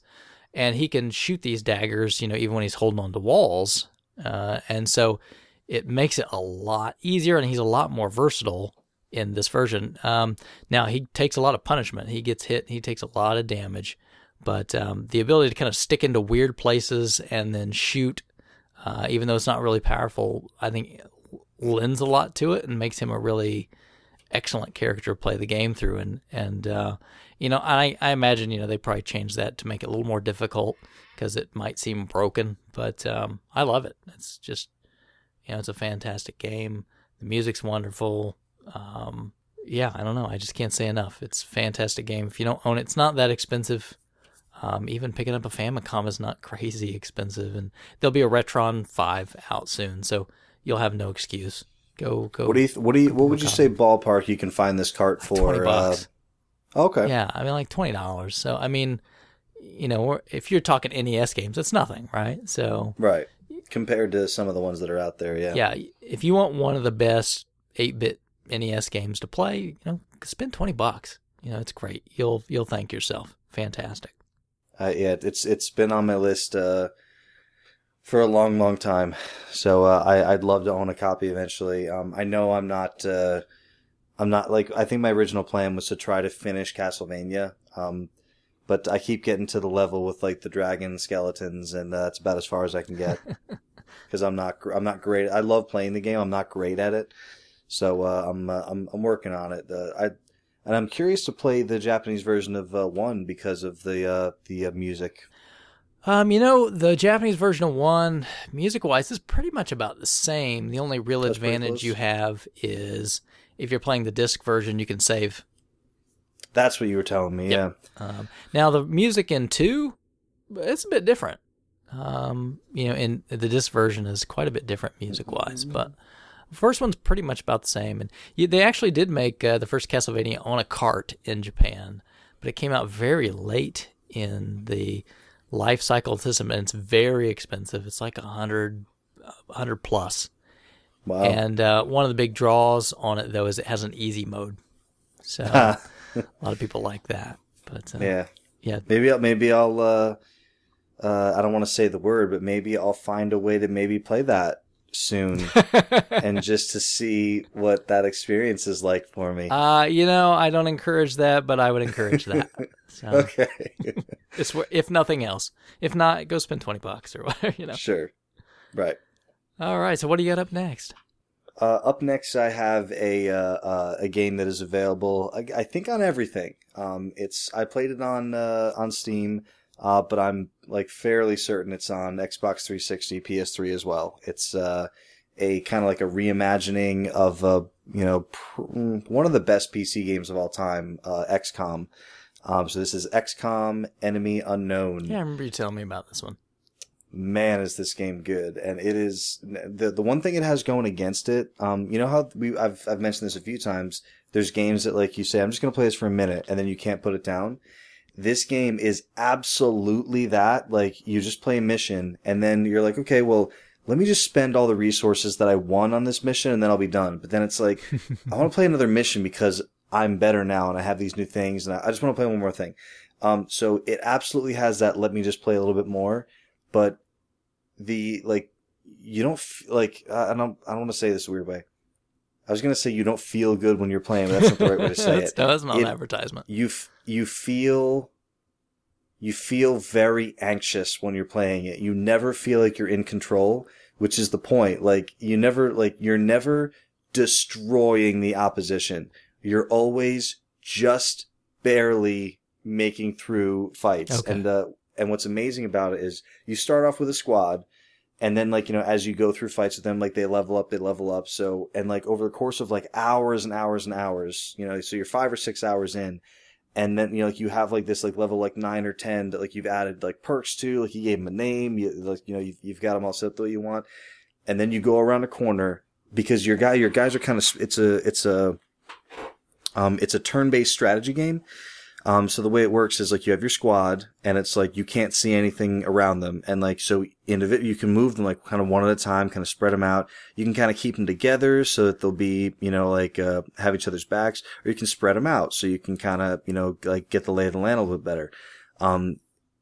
So there's advantages to both. If you spread everybody out, it's cool because then you're not kind of getting everyone all jammed up together and get hit with a grenade and then everybody dies. But if you spread everybody out, one guy could come across a tank of an enemy and then just get mauled, and you really don't want that to happen. Is it a permadeath game? Yes. Oh. So you'll spend 5, 6, 7, 8 missions with all these dudes getting all leveled up, and if one of them dies, you just get that feeling no. Yeah, and then you go to you go to the barracks, you recruit a new guy, and there are perks that when you recruit a guy, he's not level 1, because that would be it's as you level up, you can you hire you recruit new soldiers at level 3, and it's well, that's not the end of the world. But the permanent death of your squad means that every move, not even every mission, every single move that you make, the first thought in your head is, I need to protect this unit. And so that's kind of what lends itself to it's a fantastic game. You're kind of in a bunker. It's like a command center, and you are kind of the commander of all these guys. So, not only are you kind of watching them on the, on the real time tactical screen, but you're also building the compound. So once they get So you have this like one screen where it's like all the countries in the world, and like they're all asking you for help. Like you're like the UFO defense, you're the XCOM. So like China could be like, hey, we really need your help, and you're like, okay, well, like what do you like, and they're offering something. They're like, like we'll give you 2 of our scientists if you can like clear this thing out, and you're like, oh, that sounds pretty good. And like Australia over here is like, we'll give you $10,000 if you can save like this area. And a lot like Dragon Age, where you have to make a decision, you can't do both of these things. Right. Like you're going to go to one of these places, and the other place is going to like you a little bit less. And that's going to impact your, relationship with that country in the future. And the worst part is if you go to the place, so you piss off a country by not going to them, and then you go to a country and then you don't like fulfill all the objectives. So you don't even get the reward that you wanted because you didn't like fulfill. So like there's at every step of the game, every decision you make, and this is the only, like it's a fantastic game and I love playing it, but every decision you make could come back and bite you in the ass. And I always like when I'm playing like Fallout or like Skyrim, I know that I'm going to make a wrong decision. Like, oh, I shouldn't have sold that sword. I'll get another one. Like I probably shouldn't have spent so much money on upgrading, like rune stones or whatever. Whatever, like money's out there. Like those just like, okay, you have to upgrade your bunker. You have to spend money on like digging this stuff out. Then you have to like add a satellite so you can see things. And it's like, okay, that's almost all my money. And the satellite's going to take 2 weeks to make. It's a huge risk, like just given like the consequences for everything in it. But if you like real-time strategy, if you like, turn-based strategy, if you've ever been curious about XCOM games and why people, constantly list the original XCOM as the best PC game of all time, it's been out for well over a year now. So I think it's probably pretty affordable. I think it's less than $20 on Steam. It's actually on iPad as well, and I hear that version's pretty good. It's very, very good, turn-based. Again, if you're okay with like not really ever feeling like you're in control, then I would say give it a try. It's an excellent game. Cool. Well, I did have on my list Far Cry 3, but I don't think we need to talk. We've already talked about that one a little bit, so I'm going to. Okay, so on to my number 1. I'll go to my last one on my recommended list, and that is Kinect Party. Ooh, surprise! Yeah, the Kinect gets so much crap dumped on it. Yeah, but and some of it maybe legitimately so. But I'm going to tell you that if you've got little kids, Kinect Party is some of the most fun. Yeah, for you, for sure. Keep your Xbox around. Yeah. I mean, we're talking 3-4-year-old kids. You can have just hours of fun with this thing because Kinect Party is just this really very simple collection of, they're not even really games. They're just little goofy things that you can do. So, I mean, for example, there's one level where, you're pirates, and the way the Kinect works is that, you see yourself on the screen, and so, maybe it puts like a pirate hat on you and stuff as you walk around, and then there's sand all over your living room or whatnot, and you can scoop or kick the sand away, and there's treasure, right? You have to find the treasure and open the treasure up, and there's like a parrot that's squawking around, and, there's like another game where it's just a rainstorm. It's just storming, and like every once in a while, you'll get struck by lightning and you turn into a skeleton on the screen. And I mean, there's another one where you're basically like Godzilla, where you're like a giant monster in the city, and these buildings are there, and you're just kicking and smashing these buildings like in black and white while these planes come and attack you. And I mean, there's probably like 20 or so of these. Whatever they are, right? They're not really games. It almost sounds like the WarioWare of the Kinect side of the world. Yeah, except there's like no scoring at all. I mean, it's not a win or it's just it's just you fire up this thing and you're playing that and you're doing that thing for a while. Yeah, and unless you pick something specifically, it just goes through like a rotation of these things. So one game comes up, you're playing it for 2 minutes, 5 minutes, whatever, kicks off, goes to the next one. So kids, it's just like the right amount of time for each one. They get a little tired of that one. Boom, loads the next one up. And some of them... Is this a Microsoft product? Yeah, and some of them are so creative. Like there's this one where, I mean, there's so many. Like there's one where you can, it will like take pictures of you and it layers them, right? So you can take multiple pictures of yourself in different poses doing different things. So, if you want to be, punching yourself or, you know what I mean? Or it's just, I don't know. It sounds. So wait. So like you can kind of pose, and then it takes a picture. Yeah. And then it leaves just you. Yes. And then you can move, and then you can take another picture. I get what you're saying. When you said punching yourself, so you can literally be the person taking the blow and have another you doing the punch. I gotcha. Yeah. And again, there's everything to like crazy dubstep music thing, and I don't know. I mean, just such a good variety. And I would say, and it sounds like you're probably if you don't have small kids, you're probably like, I would never touch this thing. But bring a small kid in the room and both of you just stand in front of the TV and you'll have fun for, an hour and a half before you finally turn the thing off.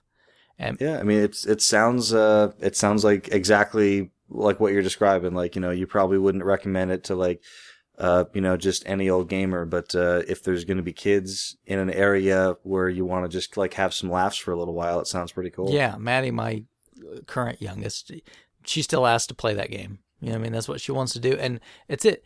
There's no controller. There's no nothing, right? Oh no, there's a controller. Wait, you are the controller. You are the controller.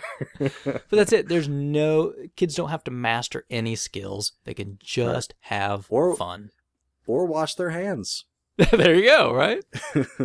There you go. You want to be eating cake while playing a game? That's how you do it. Yeah. So I can't. If you have a 360 with Kinect, or even if you don't, and you've got little kids, it's got to be like dirt cheap, I'm sure. So check it out. Kinect Party it's a lot of fun. We still fire it up. I still keep the 360 with our Kinect around just for that. Yeah. A little bit of a shock, but it makes perfect sense. Yeah, definitely. You'll be there soon enough, so maybe keep it around. I will. I know. Yeah, it's gonna be a number of years before we get to that level. I'm in Target the other day, and did I ever tell you that there's a Wii U kiosk at my Target, and a little red text along the bottom says, "Oh, the gamepad has been disconnected," and it's not even like an error message. It's like just letting you know the gamepad is like not meant for you to play game. It's just in demo mode. Uh-huh. So I walked through the other day, and for the first time it's connected, and I was like, oh, cool. So I played a little Super Mario 3D Land, which I'd played before, and I really like it a lot, and I fired up Wind Waker, and my wife, who finished trying on clothes, walks by and says, what are you playing, Wii U? And I said, yeah, like, it gets a lot of crap, but, like, honestly, the price is gonna go down. There's some decent games on it. Like, I'm sure we'll get one. And then she was like, well, like you'll probably get the next thing for like once we have the kid. And I was like, I was like, I think this is the thing. Like, I don't know if right. I mean, he'll in 4 or 5. I mean, it's always possible. Nintendo in 4 or 5 years will say, let's make a new thing. But it seems to be the current model is like, let's ride the thing we have for as long as we can, which may or may not be that much longer on the Wii U. But I do think that the kids are going to dramatically change my my perception of like what is fun game time with the kids. It does, and you still have a blast, so it's good. You have to check that stuff out. Good. Yeah. Well, you have anything else on your list? I got one more game that we don't have to talk too long about because it really is just it stands on its own. It's an experience. It's an experience more than a game, similar to Gone Home. So there's a PlayStation 3, I think it's only on PlayStation 3, PlayStation 3 game called Journey, which also kind of did well on some of the best of the year lists. But I believe this game is from 2 years ago, not last year. Are you familiar with Journey? I've heard of it. I've not played it. Okay. So, Journey is a single player game. It is by the same company that made, Flower and Flow. So, also, it's, I forget the name of the company, but they make very, things that people could argue like, well, that's not really a game. It's more like just like a thing you could do. And it's like, well, that's what they do. So Journey is an experience where it's a single player. You play as this very, very unique looking character. It's hard to describe. Very, very interesting. Almost looks like they don't have arms. And they're kind of like teepee shaped, like, kind of the bottom is a little bit longer, like wider than the top. And there's a scarf on this character and 2 very pointy legs. And that's kind of it. And like all you have is like, you can move and you can jump, and that's it. So, the game very literally is a journey. So, you start off, you're alone and you just start moving and you're not exactly sure why you're doing anything. But you just keep going like you're on a journey. There is no combat. That's not to say there's not a boss, because there is, but there is no combat in this game, and you'll see if you ever decide to play it. Again, it's not expensive. Most of the games on these lists, I would say, are not expensive, just because they've been around for a while. But yeah, it's available both downloadable and for guys like Krabby who don't like having that digital stuff. They did release a physical copy of Journey if you'd rather have it on a disc. And I think it actually comes with Flower and Flow, which are both beautiful games as well. But yeah, it's really just, you're moving through this world, and it's amazing how much story that they can tell. No text, no dialogue. The landscape almost tells a story, like a little bit like it did in Shadow of the Colossus. Both those games, actually. So when you play those games, there's not really a lot, like there's a little bit of text and dialogue in those games, but you kind of have to put together what has happened by looking at the state of things as you move through the world. And you can kind of infer like, wow, there's this enormous bridge leading to like kind of like, the mainland, and it's been kind of cut off. So like for some reason this area's been ostracized. So it's kind of like that in Journey, like as you're moving through the world and kind of exploring this vast, vast, vast landscape, you kind of have to put together by yourself, like, why did this happen? Why am I doing this? What's going on? And you start fighting, like for a game with no combat, there's a lot of turmoil and a lot of things that you have to overcome to get through this. And the ending sequence, it's really beautiful. You make it to the destination, like what you're moving towards the whole time. It's really, really, really a beautiful game. I highly recommend it. Again, a lot of people, when they sit down, they like to shoot things. They like to, like be doing something action based. And I get that. I'm like that too. But if you ever feel like a little bit of a change of pace, similar to Gone Home, Journey is just a great, great experience. You can play it in an afternoon. I don't think it's as short as Gone Home, like, 2 to 3 hours. I think it's closer to like, between like 5 and 7 or something like that. But you can finish it in a day or two. And it's when it's done, if you're the kind of person who, like, when you're done with the game, you're like, there wasn't a ton going on, but it was vastly enjoyable and it was beautiful. You'll probably have a good time with it. Cool. All right. Well, I wanted to move us into one final stage, talking about the games of 2013. Our top 20. Maybe talking about some of the biggest disappointments in playing games of 2013. It's an important list to go over. It's never one that gives me any pleasure going over, because you never feel good about pointing the finger at the thing that's not great. I don't think anyone ever sets out thinking, I want to make a bad game. Even if it's like, if you're motivated by money, like no one ever wants to make a bad game. They just happen. But yeah, unfortunately there are some things you were really looking forward to that turned out to be kind of stinkers. Sure. And again, kind of keeping in the theme, I mean, these are just things I played last year, not necessarily that came out last year, but ones that really just disappointed me when I took the time to play them. So I started off last time. What do you have for some disappointments, Bill? Oh man, okay. I'm gonna start with something that I was cautiously optimistic about, even though it's not the type of game that I normally play. I love Skyrim. It's, when someone says like, what's your favorite game of all time? I always have a hard time with that question. Skyrim's top 5. I love Skyrim. So the Elder Scrolls Online, which is coming out this year, had a beta recently that I was invited to, and I got to play a little bit of the game. And I was very, very, very much hoping that it was going to be Skyrim, but, as an MMO, meaning there'd be other players in there and like other things going on.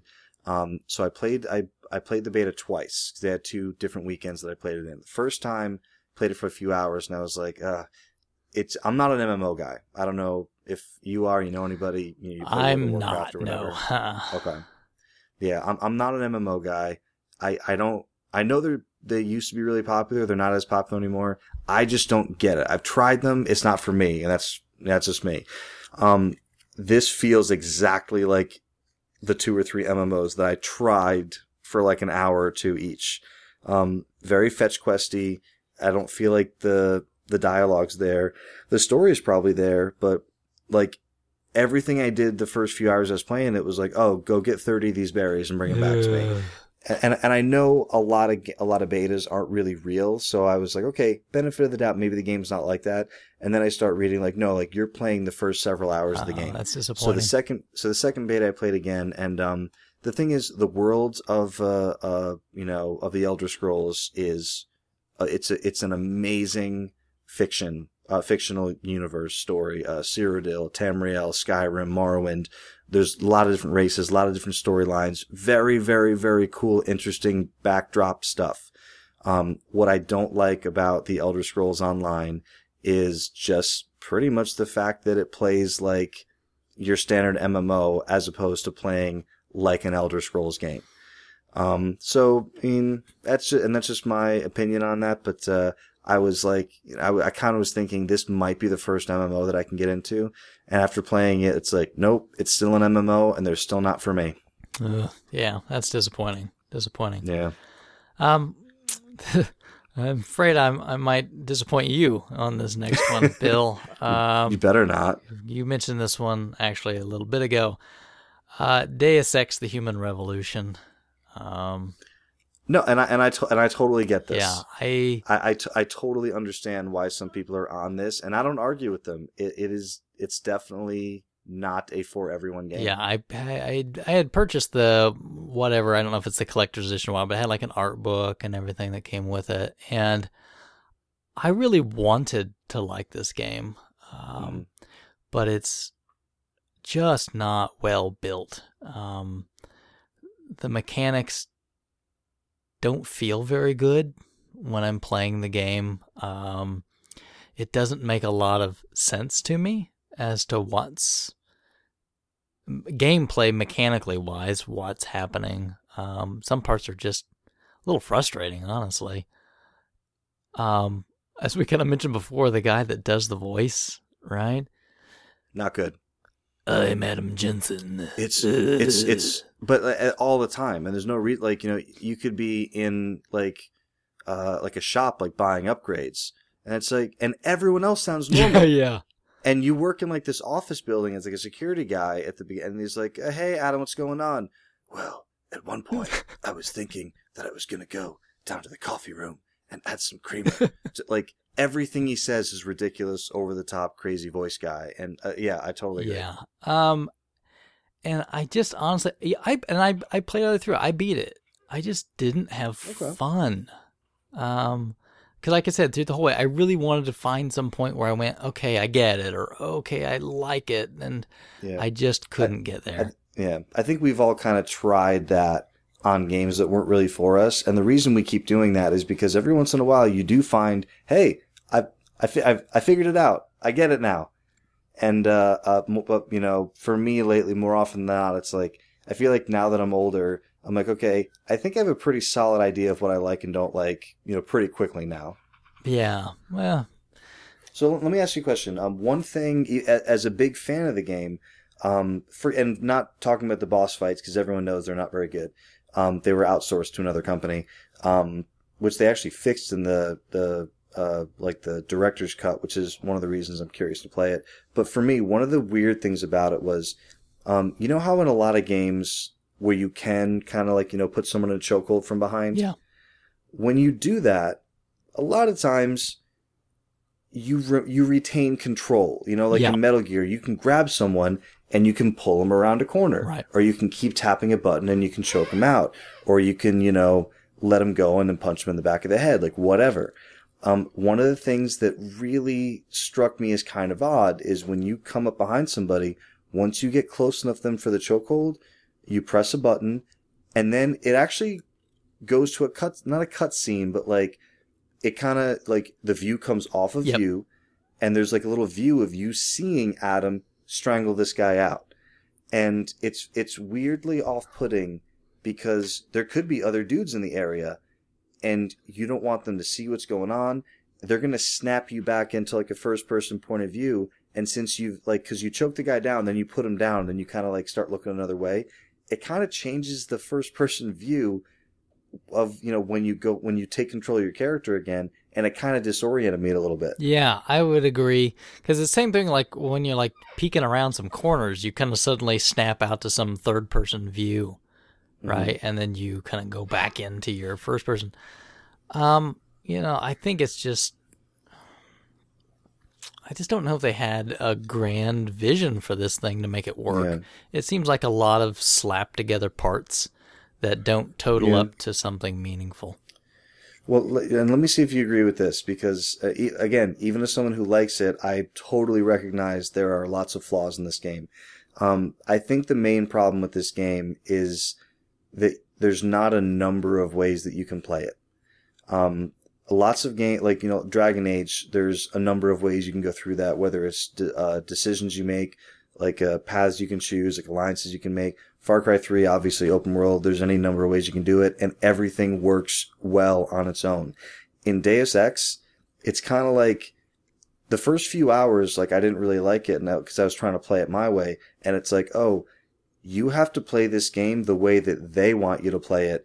And once you play it that way, you won't necessarily like it, but that's, you know, that's how you kind of have to play it. So that's always kind of the impression I got from it. It's like, oh, no. You have to play it this way. And it's like, I wish I had more freedom. Yeah, it's pretty rigid. And sometimes even what you need to do doesn't always make sense. Mm-hmm. The hacking minigame wasn't any fun.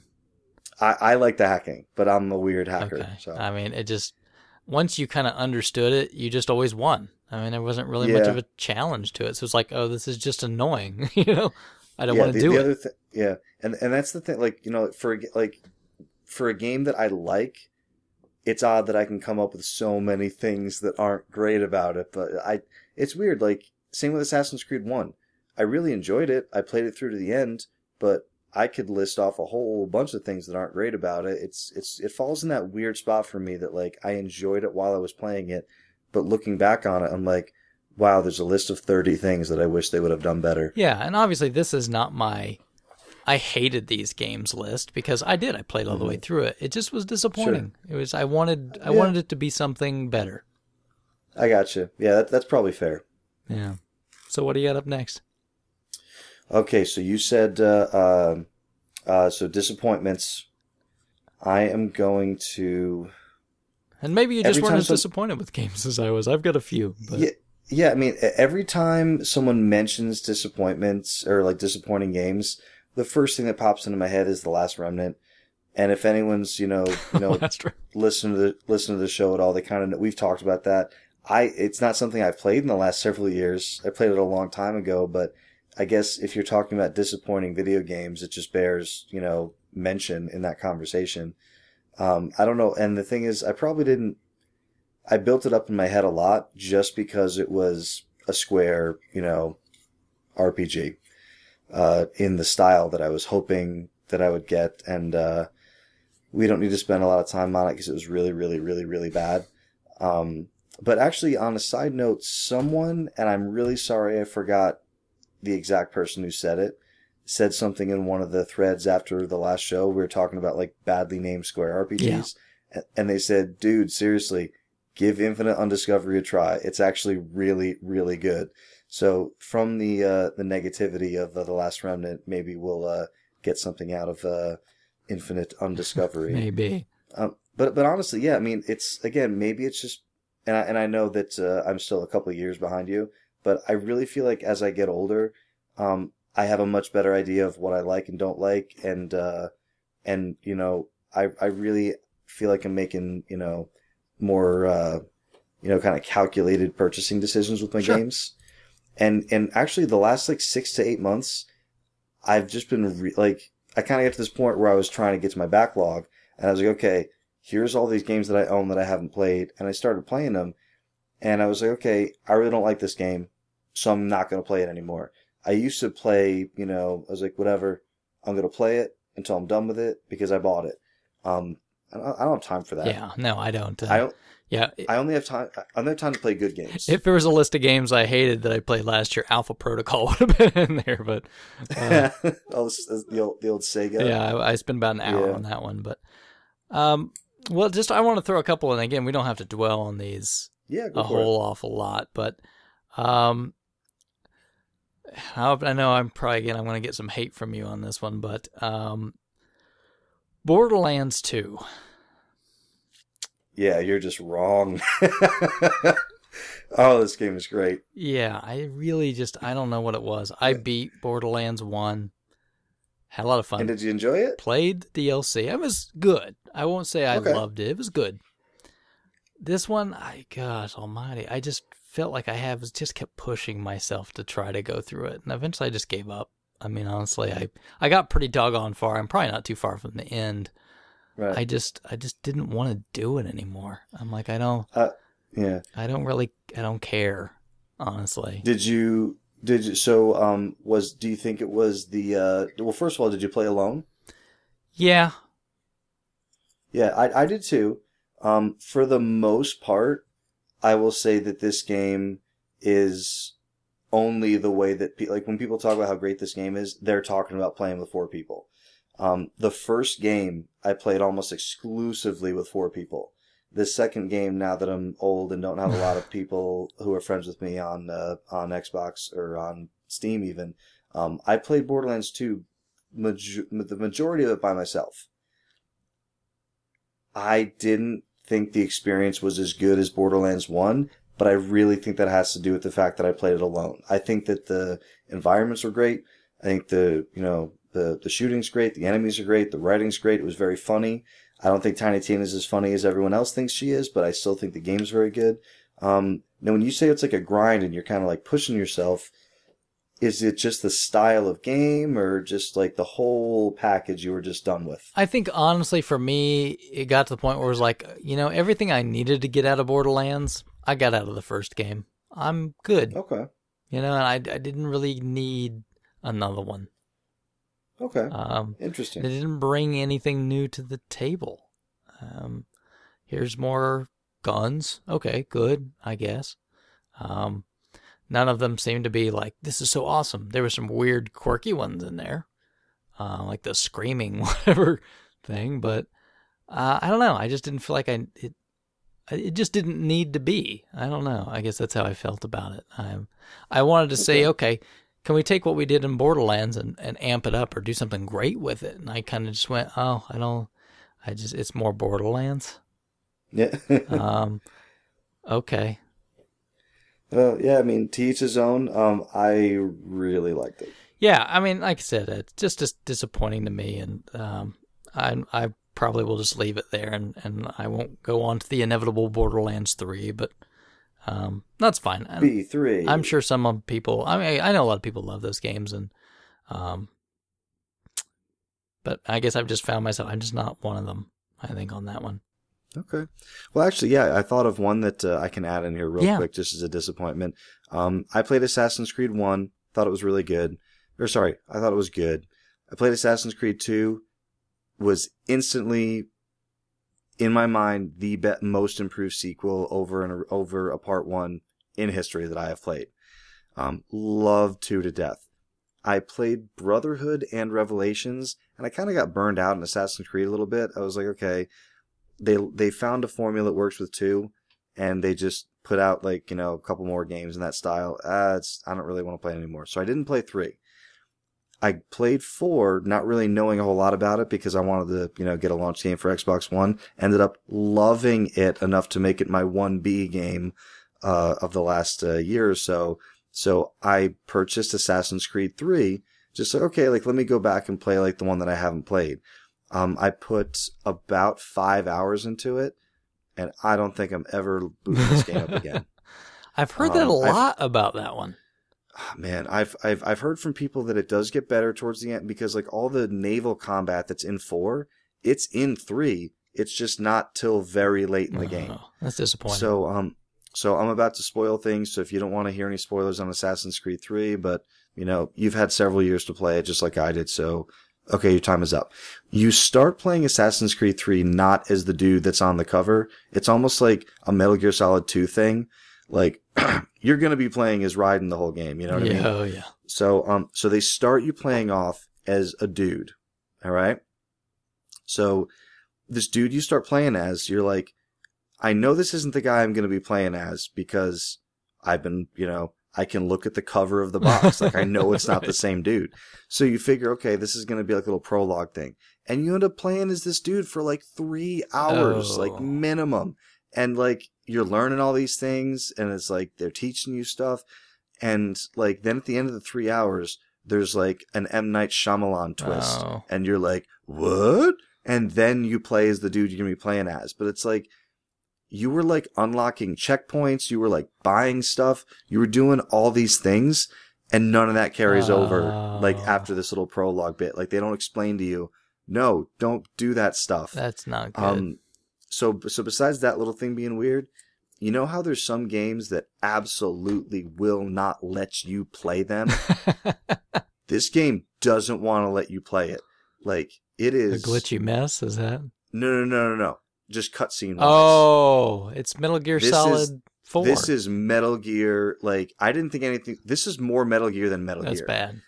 You can't go 30 seconds with control of your character without the game like, oh, let me take back control of the game for a minute and I want to play like a 20-second conversation cutscene that you can't skip. And like, I'm telling you, like, you have to play it to believe. Like, this, and like, it's almost like, remember how like Assassin's Creed 1, people were like, okay, this game was supposed to be like the next big thing. And now we're playing it and it's like, I have a laundry list of problems with it. It's like they took that list and was like, okay, this is going to be our fixed plan for Assassin's Creed 2. And they did it. I feel like they took all the criticisms from 3 and we're like, okay, we have to go back to what people love about the series. So let's fix this thing. And 4 is the best Assassin's Creed game. Which is so weird how like these games are like made by the same studio and can be so wildly inconsistent. But Assassin's Creed 3, no good ski. Okay. All right. Well, I'll know to avoid that one. No problem. Yeah. Oof. This next one is another one of those. I really wanted to like it. I really did. And I even had this lined up, and unfortunately, I paid full price for this thing because I had a friend lined up to play it with. Let me guess. Yeah. I'm gonna guess. Okay. Was it Grand Theft Auto 5? No, God Almighty, no. I don't play that. No. Dead Space 3.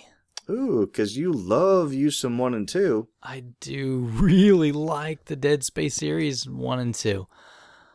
I didn't know you didn't like 3.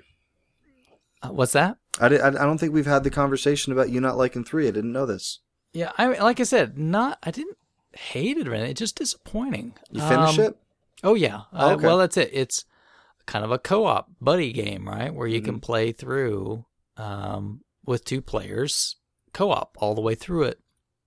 And that's the way I did it. I've got a friend, and her and I, you know, are usually up late at the same time. She likes to play Xbox. All right. So we both like Dead Space a lot. Like, all right, great. Let's order this. We'll get it day 1. We'll play through it together. And we did. And, I mean, it's just, the whole thing is, okay, well, we've taken the cool, creepy space stuff. We're throwing you on a frozen planet. All right. So you're not in creepy space. You're on a frozen planet. Are you sure you weren't playing Lost Planet 3? Felt like a Lost Planet game. Okay. And you know, like the weapon system you used to have? Well, no, we've scrapped that. Now we've got this crazy build your own weapon system. Which is good, bad, and otherwise. I don't know, it just felt like didn't need to be there. Mm-hmm. It just added extra layers of crap on the game. And the co-op parts, you have the two characters, right? You have your main guy. God, for whatever reason, I can't remember his name. Isaac. Yes. And then you had Carver, which is this second new guy that's a part of this story that you're going through. And so just the way we started playing through it, I said, okay, who you want to be? So she wanted to be Carver, the new guy. And I'm like, okay, I'll be Isaac, right? Because once you pick it, you're playing the whole game through with your partner as that character, right? So Isaac, is the guy from all the other games. He's been through this series of events. He kind of knows what's going on and how these things work, right? How it messes with your mind and everything. And I don't want to spoil the whole Dead Space series because 1 and 2 are fantastic if you haven't played them. But Carver's new to this, right? He has no idea. So here's the biggest letdown for me. Isaac, knowing what he knows, his game is basically just a straightforward kill the aliens game. Carver, on the other hand, has all these experiences that are related to this stuff that goes on in the game. So he has all these visions and separate things that are going on. And they're these hallucination things that Carver and the person playing Carver can see. But me as Isaac, I'm just standing around in a room staring at a wall. So there are lots of these places where that's it. As Isaac, it's like, okay, either it's sit and stare for a while she goes through and does all this stuff, or Carver, or like a couple spots where it's, I've got to defend while, this character's off kind of doing this different thing. I have to try to defend. And, and we played all the way through it, all the way to the end. And the story really wasn't as solid as the other ones. Mm-hmm. And I don't know. I was always half tempted to ask her if we could play through again because they have like modes that unlock. And there's one mode that's a lot like the combat systems from the other games where it's fixed guns and all that stuff. And I was kind of tempted, but really at the end, I just like, I think I've just had enough. I think it was just, I don't want to do it again. And it's interesting to hear you have, that kind of reaction to this game because it looks like it was pretty, for the most part, well received by almost everybody. It's not the same caliber of game. Just isn't. Okay. It almost sounds like it's not even the same type of game. It functionally is a Dead Space game. Mm-hmm. It's still third person combat. It's just they just couldn't left well enough alone. I mean, the good thing about the Dead Space games was the really creepy atmosphere and that tension that you have, and they just kind of went some other direction with it, where it's like, okay, these enemies are tough, but they're really just kind of annoying tough, And are you still shooting limbs off? Yeah, okay. But like these new enemies are just they're just a pain, right? And there's humans in this one too that you have to fight. Mm-hmm. And again, like the weapon crafting system just didn't need to be there. It was just a whole extra. And the problem is like, okay, so you have to go to the bench, like in the other games, to upgrade your stuff. Well, in this one, you have to go there and like build your weapons from scratch. Let me tell you, that's nonstop fun when your co-op partner is busy building their weapons. You're staring into space, waiting for it to get done. Yeah. And then, you're done? Great. Why don't you stare into space for 10 minutes while I do mine? I mean, it was just not well thought out. It just wasn't great. And it's, again, just disappointing. I wanted it to be so much more. And I'm really afraid that it maybe have just killed the series off. So... Yeah, I did. Yeah, I did read that it missed. Even though it was a pretty high selling game when it came out, it did miss the sales forecast that EA had set out for it. So usually that's if something blows the sales forecast numbers out of the water, that's when they start thinking sequel right away. If it doesn't, I keep reading that Activision keeps saying like, no, we do another Guitar Hero. Like we're just waiting, just want to see, wait for the right time. No, they won't. Yeah, I can't imagine that trend coming back. Yeah, that's at least maybe not for a very long time, I think. Yeah. Maybe a Rock Band could pull it off, but even with their sales numbers for 3, I think it's played out a little bit, which is a shame. I really I mean, Rock Band. Rock Band 3 is one of those games that forever I played it at least once a week. Like even if I just like grab the guitar, threw a song or two on, it's one of those games that I can legitimately see myself, breaking out the old system like 15 years from now and playing that game. Cause it's the music. I mean, like the game part of it is, it is what it is, but like, just like getting together with some people playing some music on those like, silly instruments, it's never not fun. Right. Yeah. There's never ever been a time when like 3 or 4 people came over, you kind of cycled through some songs. What do you want to play now? And you played another one. Like we used to have, parties where you'd have like 10 people over, half would be upstairs, half be downstairs. You're having some beers and like, you're just playing Rock Band. Like that game is like, people forget how amazing that game was. But yeah, I couldn't see another one happening, but I'm fine with 3. Yeah. I'm going to toss out a couple of little quickies, and then I'm going to be done with my disappointments. Okay, yeah, go for it. A couple of these are just odd. One of them is Spartan X2 for the Famicom. Spartan X is what Kung Fu was over there, which I love Kung Fu, right? That game's awesome on the NES. Me too. It's what's wrong with Spartan? Spartan X2 is just this really garbage sequel that doesn't even feel at all. I mean, I guess mechanically you're still running and beating guys up a little bit, but it's short, it's bad, and it's expensive. So my recommendation is just don't. Unless you're collecting to collect. It's an expensive cartridge, and it's just not worth it. So steer clear of Spartan X2. And last one I'll dig at real quick is just, man, Streets of Rage 3. Come on, man.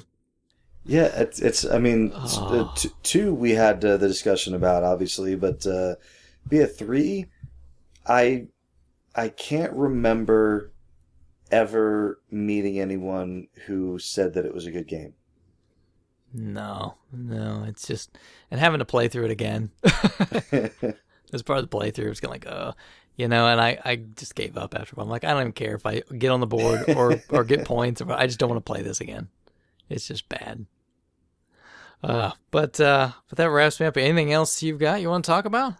Yeah, I mean, there's not really a ton. Like I said, when you talk about disappointments, it's something that you're really looking forward to. You're really going to be invested in. You make that initial purchase, and then right. Like Last Remnant was that for me years ago. Sounds like Dead Space 3 was that for you this year. There really isn't anything that when you say it that way is kind of like a standout for me, which I guess is a good thing. For like not playing anything that really was kind of a letdown.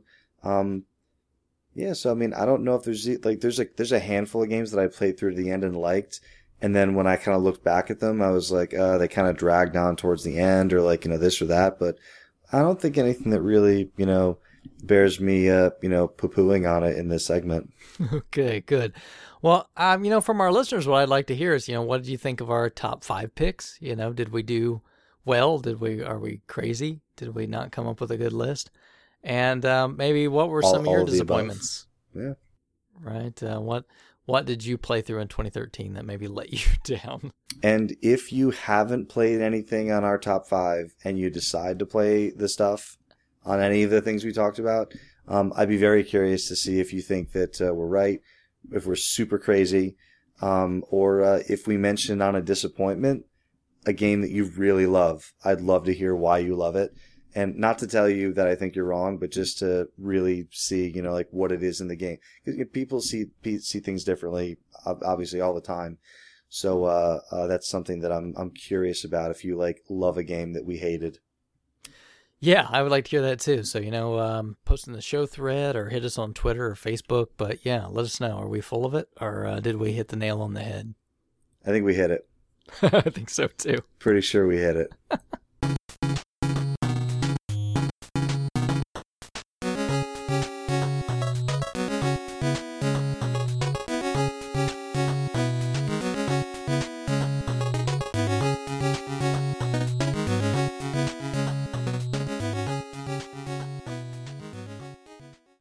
All right, well, thanks everybody for listening to another hopefully exciting episode of the RF Generation Collector Cast. I'm excited. Yeah, well, I'm always glad to talk with you, Bill. It's always fun to hear about. You always have some different perspectives in gaming, for sure. Yeah, they're constantly changing and evolving. There you go. Right, and so just to let everybody know as usual. So, Bill, if people want to talk to us, how can they find us? You can find us on rfgeneration.com/nothing. Like that's the whole site. Just Google it, look on the main page, yeah, right? .com/enter. Yeah. And you can also talk to us on Twitter, right? We're at CollectorCast on Twitter. Where else, Bill? I promise to pay more attention to Twitter. My new job doesn't allow me the opportunity to, have Twitter open. So those conversations do replicate over to our Facebook page, which is CollectorCast, also on Facebook. Yeah, absolutely.